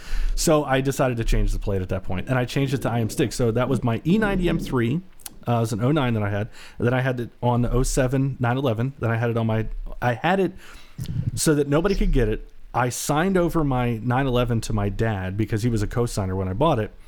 Signed it over to him so he could trade it for a 2014 Corvette because I wasn't driving it. I was driving press cars like 2 and 3 at a week, over a weekly period, right? And so I let him take that and trade it in.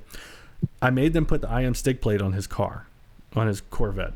He hated it because everybody kept stopping him, asking if he was the guy who, he was the journalist in the area. And he's like, no, that's my son.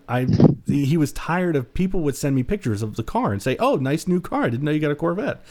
And I'm like, no, it's my dad's car. So he got really pissed off and annoyed about that. So I had to turn the plate in. I went and bought a new Mustang and then had the plate put on my new Mustang and went and ordered it. And then I got it on the GT350. And now I don't have it anymore because I'm an absolute idiot. You got some real plate challenges, Josh. I do. It's ridiculous. Man. It's ridiculous. Yeah. But now I'm going to have to friend Sean. It's going to be very awkward for him. He's going to be like, who is this guy? Oh, it won't be. And if he delays, I'll have him approve you. But he is a super, super neat guy. If you need any Mustang work, he if he doesn't do it, he'll know someone that does. He used to work for SVT as well, so he's a fascinating guy. I gotta have him on the podcast then. He would be an interesting person. Oh, you know what? You should. And he would totally do it. And just be prepared to buckle down because he is an encyclopedia. That's great. I love that. No one is more passionate about the Ford Motor Company and the Mustang and Ford GT. He'll go. He's got probably great stories he can share with you. Definitely a worthy candidate. So if you need that introduction, you let me know. Yes, please. Thank you. Yeah. And so, other questions for you. All I right. gather as I do this, like, I don't want to call it opposition research because I don't oppose you, but strategic intel search. You're a RoboCop fan, I gather. Big RoboCop fan. Yeah, why? Love it. From the age of 3, I don't know why I latched onto this from the age of 3. I first saw it when I was 3 years old. The story goes that I once asked my aunt, who now lives in my neighborhood, 12 doors up from me. I'm very close to my mom's sister. She said, or everybody tells the story, that I once said to her, "Hey, Aunt Debbie, do you know what RoboCop says?" She said, "No, what?" I said, "Fuck you." And apparently when Charming. I was a blessing. Apparently when I was 3 and 4, that was my favorite thing to ask people if they knew what RoboCop said. And I used to get really mad because my older siblings used to try and show me. I remember we had a taped version of it from ABC, and I used to get really mad. That was the only time I really cried and freaked out. I was actually a very good, easygoing kid, but that was the only time I hated, and I still to this day can't watch a movie on regular television. I hate it. I want to see I want to hear all the words. I want to hear all of it. And I loved RoboCop, and it was what's interesting is to this day probably the most gruesome death scene of any movie. When he does in Vandekerchove at the end, or no. Go ahead. When he's being shot, when it is crazy to think about that now, but I love RoboCop. I also think RoboCop is an interesting. He's an interesting interesting character to think about in terms of society's relationship with authority. And how also even somebody like RoboCop, who is half human, half cyborg, how we can even relate to. It's kind of weird for me to put this into words, but basically like how we can kind of relate better to the law as a society, uphold the law to a certain standard, but also expect the law to uphold themselves to a certain standard. And I feel like as you watch RoboCop, that's how it happens. He goes from this more cyborg thing to a little bit of human, a little bit more human, and realizes that it's not just law, it's the value of life. I love RoboCop. I think RoboCop is one of the greatest movies ever made. Agreed. It's a perfect film. It is a perfect film. I was very angry that the city of Detroit did not want to chip in to get the RoboCop statue put together. Right, but I think that's still being built, though, is it not? If it's not already, it actually is finished. I think it's done. Yeah, but it was 100% donations. Okay, and it took like 3 years. But I think RoboCop, it is the perfect film. But I think he's one of the most perfect critical characters in all of film history. It's amazing. Yeah, I'm a huge fan of the film. Watch it often. So do I. They can't. It's a movie they can't remake properly. Yeah, the most recent remake was just kind of okay. RoboCop 2's all right. RoboCop 2 is it's right. It's all right. Kane's an interesting character, but it holds nothing to 1. That's for sure. Right. But it's one of very few perfect films, which would lead me to my next questions. And I was going through your Facebook feed, and I'll try to lead you down this path. So I see that you have met both Robin Williams, yes, and Al Pacino, yes, both of which I think have also been in 2 other perfect films. One of which is my favorite movie of all time. If you say Insomnia, and I'm gonna have you. It's not. No, but what? So what? Robin? Oh, because they're both in that one, right? Yeah. Oh, so yeah. I don't even know if I've ever seen Insomnia. It's a great movie. It's not perfect, but it's a great movie. So what movie strictly of Robin Williams do you think I'm thinking of that I believe is a perfect film? Perfect film. Well, I mean, Good Morning Vietnam is great. I'm thinking you're thinking of either Good Will Hunting or Dead Poet Society, maybe. I'm not. Okay. But all valid guesses. That Good Will Hunting would be a valid guess, but Mrs. Doubtfire is to of course, me. Mrs. Doubtfire is absolutely. It is like To me, that is like the perfect comedy. I can laugh hysterically, especially with my parents. My dad loves that. And then a perfect Pacino film. Well, I mean, you got to go Godfather 2, don't you? I mean, because now personally, I actually think now Al Pacino, I heard him talk about this. He doesn't like this movie as much as I do. I love this movie, which was Dog Day Afternoon. Okay. I love Dog Day Afternoon. But he talked about he had to do so many reshoots for it because there was this production hell after it was done. And he said he came to not hate the project, but just grew tired of it. Was tired of talking about it, tired of dealing with it. And I was very saddened by that. I get it. I totally understand. But I was very sad because that's one of my favorite films that he's done. Gotcha. So which one would you think is perfect? It's Heat. Oh man, Heat will stand up for the rest of time. Of course. For multiple reasons, but it is absolutely a perfect film as a whole because you have two of the greatest film actors of all time. Yep. You have arguably still in their prime too in that movie. Absolutely. Yeah. And for the longest time, I honestly thought that they were brothers in the film. Because of that diner that was going to be like a subplot. Gotcha. Because the diner scene. Because they start to relate to one another.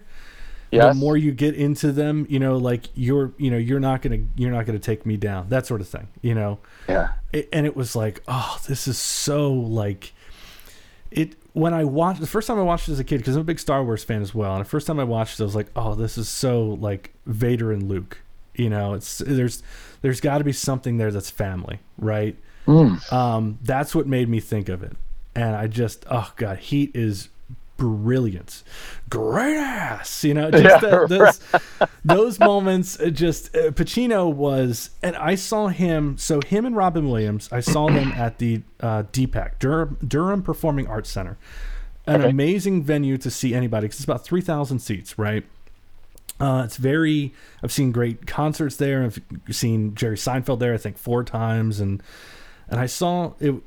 I got to do these things where I saw Robin Williams and Al Pacino there, and it was like an evening with. So they were being questioned, right? They were being and they took some questions from the audience, which was great. I got to see Al Pacino talk to the 16-year-old kid. The 16-year-old kid wanted to become an actor, and he was asking him these questions and Al Pacino talked to him for like probably 10 or 15 minutes. About acting, but also like when you're young, how you deal with it, how you handle it, but also how you don't feel embarrassed by doing it, because you're young and other people around you they're not actors. They're not trying to be actors, Mm-hmm. And he just looked at him and said, you're young now. And we all kind of took this, everybody kind of chuckled because there's kind of an innuendo there, but he said, do it as often as you can and with everybody you can. And we all kind of chuckled. But what he really meant by it was act around your friends, act around your family, become a different character. Those are the people that you can trust to give you advice or to get on, that you're going to get on their nerves, Yeah. And then he proceeded to read a play from 4 different characters at the same time. He went through 4 different voices without missing a beat. Okay. And I've never seen anybody just do 4 different characters completely differently from a page. He did like 10 or 20 pages of this and just stood there and did all these characters. Changed each demeanor with each one. Just rapid fire. Wasn't pausing, wasn't stopping, wasn't missing a beat. And then Robin Williams, and I got to go back to meet both of them. Backstage to take a picture and talk to him or whatever. And we had an extra ticket to go backstage to meet Al Pacino. So my family and I, we gave it to that 16-year-old kid actually, to go back and meet with him. So Al Pacino then stood with him for like another 5 or 10 minutes and talked to him. That's cool. Yeah. It made that kid's life, but Robin Williams was magical on stage. He's one of my heroes. And the greatest thing is, and I'm trying not to get emotional doing this, but the greatest thing was when I got to meet him, I got to tell him that he was my hero, and he hugged me and he thanked me for saying I was his hero. And that was like That was it. That was all I needed to do, was just to tell Robin Williams that he was my hero. And that was it. Oh, that's cool. And then he died, but there's like not that I needed closure, in any sort, but there was a thing where it was like, I hated that he was gone. I understood why he took his own life, but also I was like, I got my chance to say my piece to him. I got to tell him he was my hero, and he thanked me and hugged me. So that was that's great. That was magical as well. So, nice. So, yeah, sorry, very long-winded answer. Sorry. Don't be sorry. I've talked your ear off today, so at least I could do is bend an ear towards you. That's all right. And then I read on your LinkedIn page, Mm-hmm. someone referred to you as the Howard Stern of automotive writing. That was that was an interesting time. Bob Long, I think, said that about you. So yeah, I'll cut right to it. Who's your favorite whackpacker on the Stern Show? Oh, well, of course. I mean, I'm gonna have to go with Eric the actor from back in the day, or wow, Hank the angry drunken dwarf was another one. Wow. All very respectable choices. I've listened to Howard since I was 12.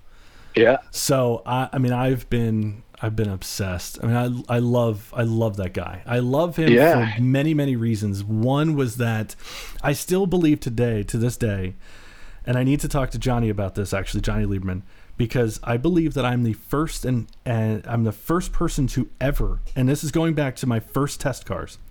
Whenever I photographed the interiors, I would always put on the Howard Stern Show on the infotainment screen, right? Yep.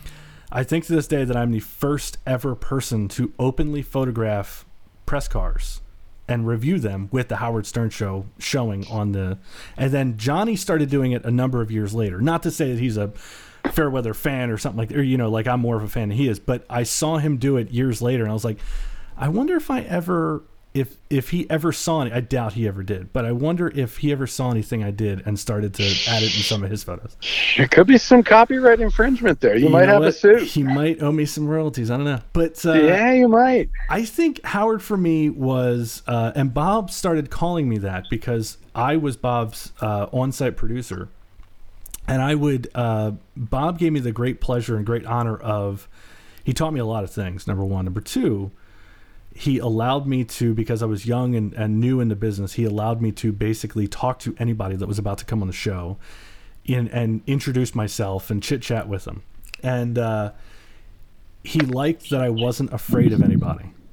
So that's when he said, you're kind of like the Howard Stern of automotive writing, because you're not afraid of anybody. You're not afraid to talk to anybody. You're not afraid to ask them the most random questions they've never been asked.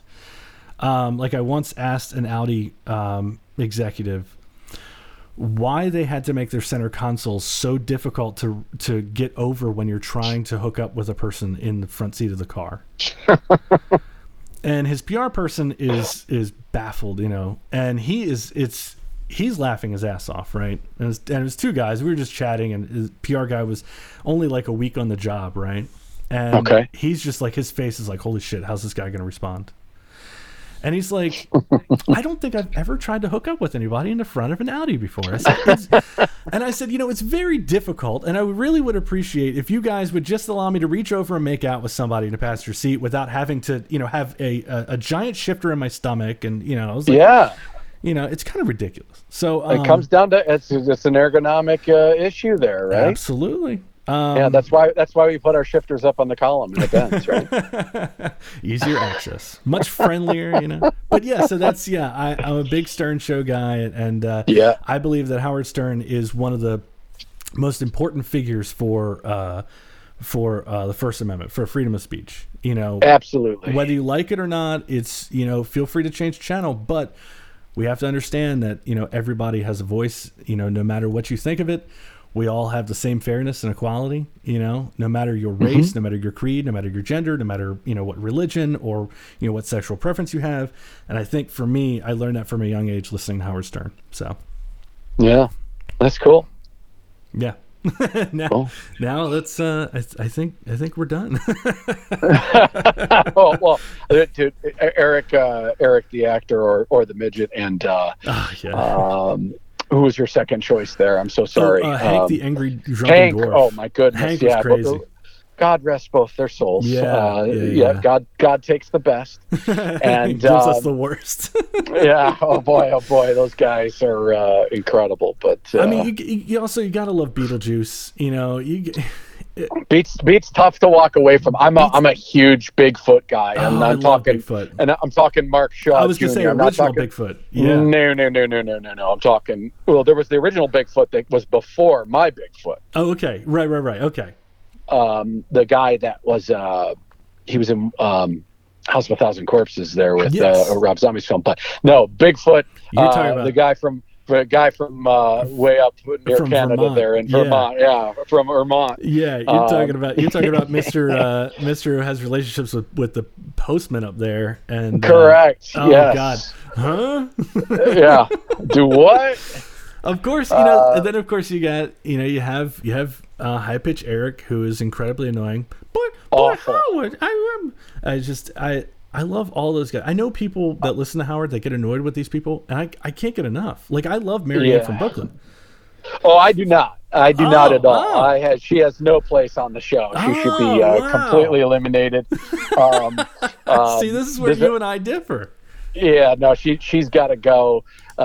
She blocked me on Twitter for whatever reason. I don't even think I ever tweeted at her, so I must have cut down High Pitch Eric or something at some point. And then for me, it like the top three for me are Bigfoot for sure, Eric the Midget, and Riley Martin. Riley to me was just like great. Riley's fights with Howard and the staff, and the anti-Semitic stuff that he did, that he said to Howard. He would say you big nosed Jew bastard or whatever because he was so cheap. He would call him a cheap Jew bastard. Oh my God.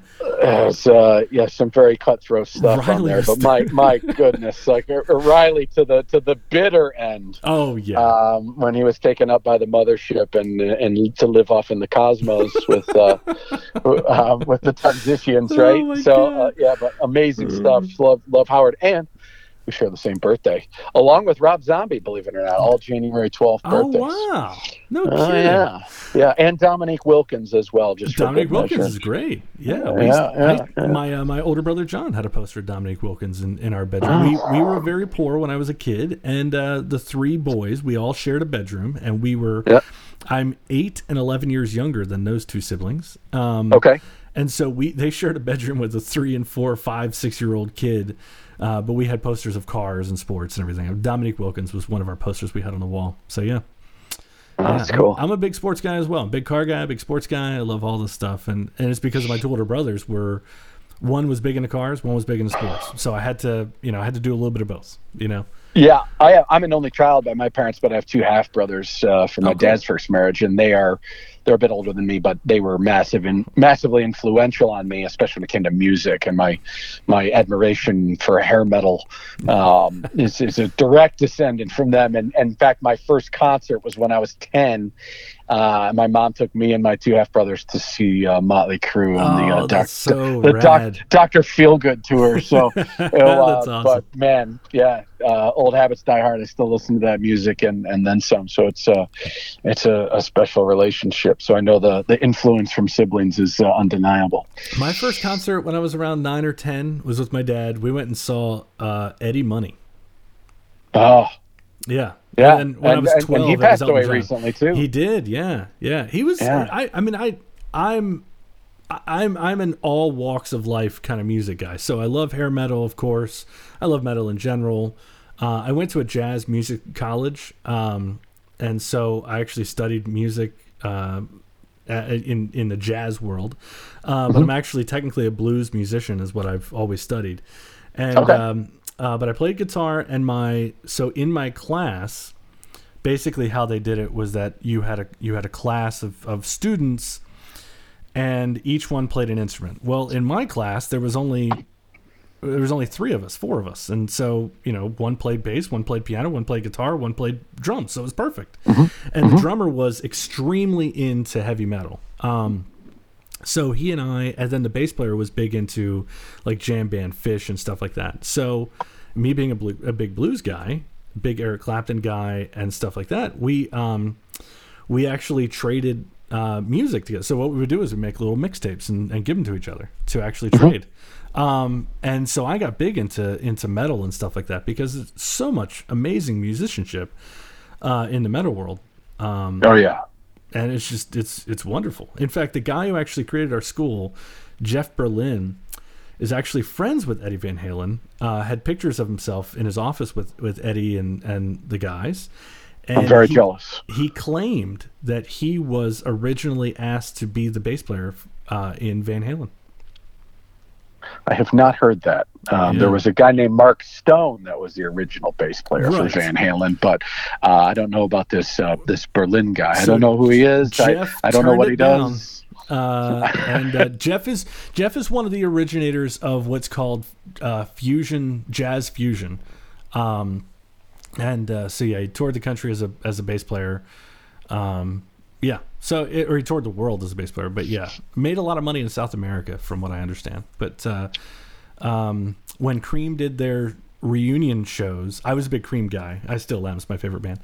But when they did the reunion shows, Jeff showed me the letter that Jack Bruce sent to him, and he said, "Jeff, you're the only person I can trust with writing the review for whatever magazine it was about how our concerts were. So here you go. Here's all the stuff." And Jeff wrote the review of the concerts. Wow. So yeah. You mentioned Elton John a couple moments ago. Not to belabor our music talk here, but when I got engaged to Heather and asked her to marry me, right before we were in Vegas together, and it wasn't like a wedding in Vegas or anything like that. We're still just engaged, but I took her on a surprise trip to Vegas and had first row dead center tickets to Elton John, and we went on stage with him during Saturday Night's All Right for Fighting. No way. And slapped hands with them. Stood up there saying with a big group of people, but like the first 3 rows in the I think we're at Coliseum where he had a residency. We got to go on stage with him, and that's amazing. Yeah, so I'm so glad we got to do those things now or back then, right? As opposed to I don't know how many more opportunities we're going to have like that in the near future. So concerts I'm looking forward to. I just don't know how soon we're going to be getting back to those. But it kind of sucks, doesn't it? It does. My wife surprised me. Almost 4 years ago? 3 years ago now. It'll be 3 years in September. My birthday is obviously May, but we flew to New York for the day back in September of 2017, 7 days before we moved into our house. And we went and saw Eric Clapton at Madison Square Garden because that was a dream of mine, was to see anybody at Madison Square Garden because I'd never seen anybody at MSG. And it was the greatest concert to listen just from an audio standpoint. It was so amazing. Yep. And then I'm standing there at a Christmas party at my parents' new neighborhood, and somebody pulls me aside and said, "Hey, you just saw Eric Clapton at Madison Square Garden a couple months ago, right?" I said, "Yeah." They were like, "Hey, you should talk to this guy over here." I'm like, "Okay, great." So I talked to him, and we're just chit-chatting. He goes, "Yeah, how'd you like him?" "Oh, it was amazing." "How'd you like Madison Square Garden?" "Oh, it was amazing." The audio was incredible. I couldn't believe the fact that it's the first place I'd ever been to where I could accurately understand every single word being said on microphone, And he said, "That's really cool." And I said, "Yeah." And so we were just chit-chatting. I said, "So what do you do?" And he goes, "I handle all the audio for Madison Square Garden." And I'm like, "No way." And he goes, "Yeah." He said, "I was actually at the show." He said, I left the day after to come back home. He worked directly for the guy who owned Madison Square Garden and, the Knicks and everything. And he worked for him at one point in time. So I'm still friendly with him and still chit chat with him from time to time. But yeah, that's great. That was probably the weirdest, most odd coincidence that's ever happened to me. Sure. Yeah, you never know, man. It's crazy how close you can get to people that are involved in stuff you never even knew. Never have any idea. And then he, I was over at his house one time, and we were doing.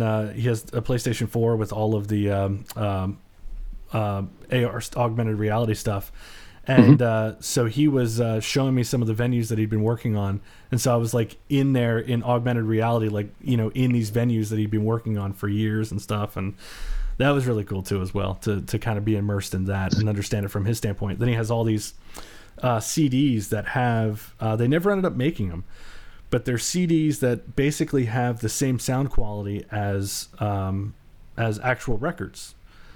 And he was playing a bunch of this music for us down there in his theater room, and I'd never heard a CD sound so crisp and perfect. Wow. And it sounded just like it came from a record.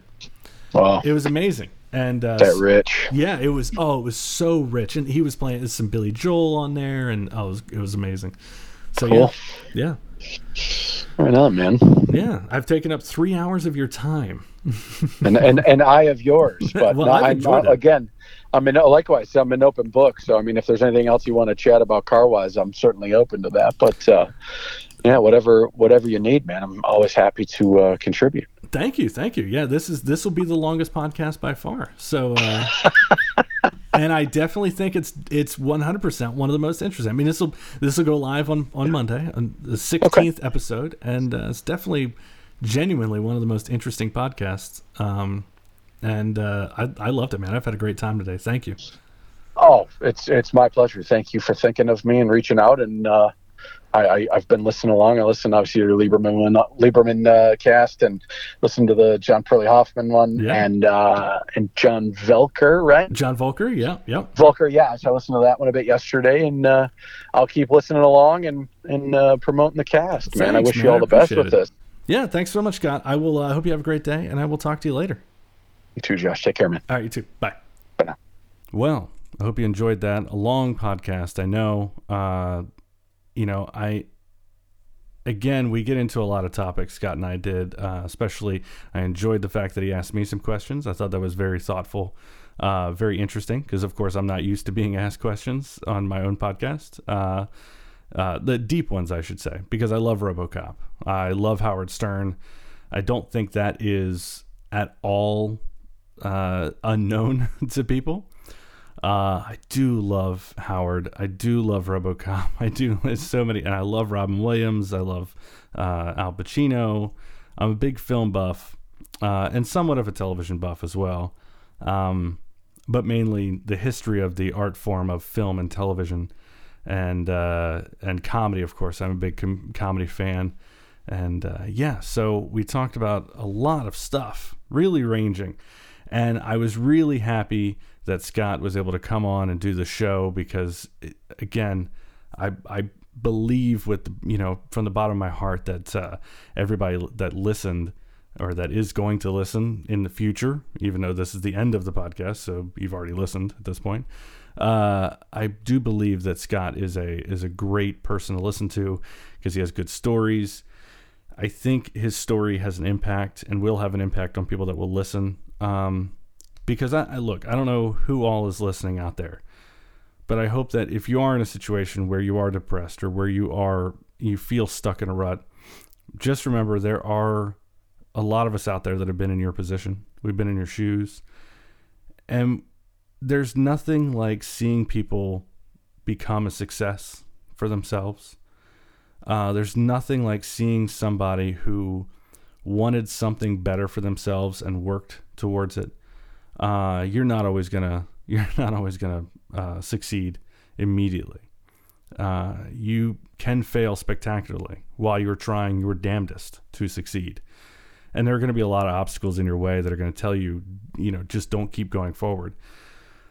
But a lot of those times, I would say most of the time, not all the time, but most of the time, if you just keep going, there's more light at the end of the tunnel than you think. You're closer to that light at the end of the tunnel than you think. And I know that from personal experience with Raw Autos as a whole, because when I first started this website, God, I didn't know what the hell I was doing, but I knew I wanted to work with cars. I wanted to work with car companies. I wanted to review cars. And it was very tough, because at the time when I started, this came about, my first article was October 1st, 2007. And so this came about, and the financial crisis was happening. So car companies weren't interested in giving me cars, right? They didn't care. I was living in North Carolina in the middle of nowhere. They didn't want to give me anything. They didn't have anything to give me. All the press departments had basically dried up at this point. So it was about working through that and really pushing and pushing and pushing. And there was a time where I almost moved out to LA. And there were two people that talked me out of it, a guy named Josh Hancock and another guy named Gary Fong. Josh works with television and movies for getting cars for productions, and he also, his company made the cars for the movie Cat in the Hat. And then Gary Fong was a guy who worked for Porsche in their press department. Actually sent me my first press Porsche, and both of them told me, don't do it. Don't move to LA. Josh, who actually lives in California, said, don't do it. You'll just be another person out here doing the same thing as everybody else. And Gary went through a list of all these people out in LA. And he's like, you go out to LA, you're last. You're dead last on my list. Yeah, sure, maybe you'll be able to get some specialty cars here and there, but you're dead last on my list of cars that or people I'm going to send cars to. And he said, here in North Carolina, you're in the middle of that list. You're in the middle of that pack. And so that kind of changed my perspective a little bit. And Josh even said to me, don't jump ship, don't leave. Because at some point it will change and North Carolina will be, a bigger impact with press cars. And damn if he wasn't right. Just within 2 or 3 years of him saying that, and again, it was 2 or 3 years. It was a long. It felt like a long time. It felt like an eternity. Now it feels like nothing, But at the time, all of a sudden, Dan Neal, who left the LA Times and went to work for the Wall Street Journal, he moved back to North Carolina, where he's from. Ezra Dyer from Car and Driver, he moved to North Carolina with his wife and kids, and it was like, whoa, damn near overnight, I got better cars, and but it's all about going through that and pushing and pushing through that slog of shit. You have to go through it. And it sucks. It's such a pain in the ass. And Scott and I got into that, and it was so nice, because it's so nice to hear other people who aren't journalists who have dealt with that same obstacle, have dealt with those similar issues and misfortunes, but just kept pushing through. And so Scott obviously is very successful now, and it's great to hear. And it's always a pleasure to be in the room with somebody who understands that struggle, but also worked through it themselves, and came out on the other side better. So I have no doubt you've enjoyed Scott's interview. Of course, I will have him on again at some point as well, because I love his character, and I think he's great for the podcast as a whole. I think he's great to listen to. So thank you very much for listening. Just remember, keep washing your hands.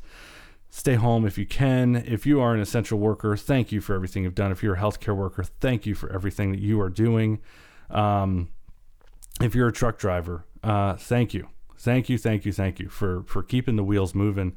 I know that I, like other people, have ordered things online, and I can't thank the delivery drivers and the truck drivers and the healthcare workers and the people on the front lines of this, the essential workers that are cleaning things and still, picking up the trash and recycling. And it's just, thank you to all of you. If you're listening and you're one of those people, thank you so much for working hard. If you work in a grocery store, thank you. If you work in a pharmacy, thank you. I'm sorry to many of these people that are listening or that may listen and aren't making a ton of money. I'm very, very sorry. If it were up to me, believe me, you'd be making a very healthy amount of money. But in the end, the best I can do is thank you for your service to making everything work, to keeping everything going. It's such an important part of what's happening right now, is to understand that there are people out there that are really working their asses off and making sure that everybody, that the economy keeps moving as much as it possibly can. So to all of you, thank you. And yeah, I guess I'll leave you with that. And just remember that when you wake up every Monday morning, put some of that freeze-dried Folgers in your coffee cup. And of course, listen to the Raw It Is podcast. Happy motoring.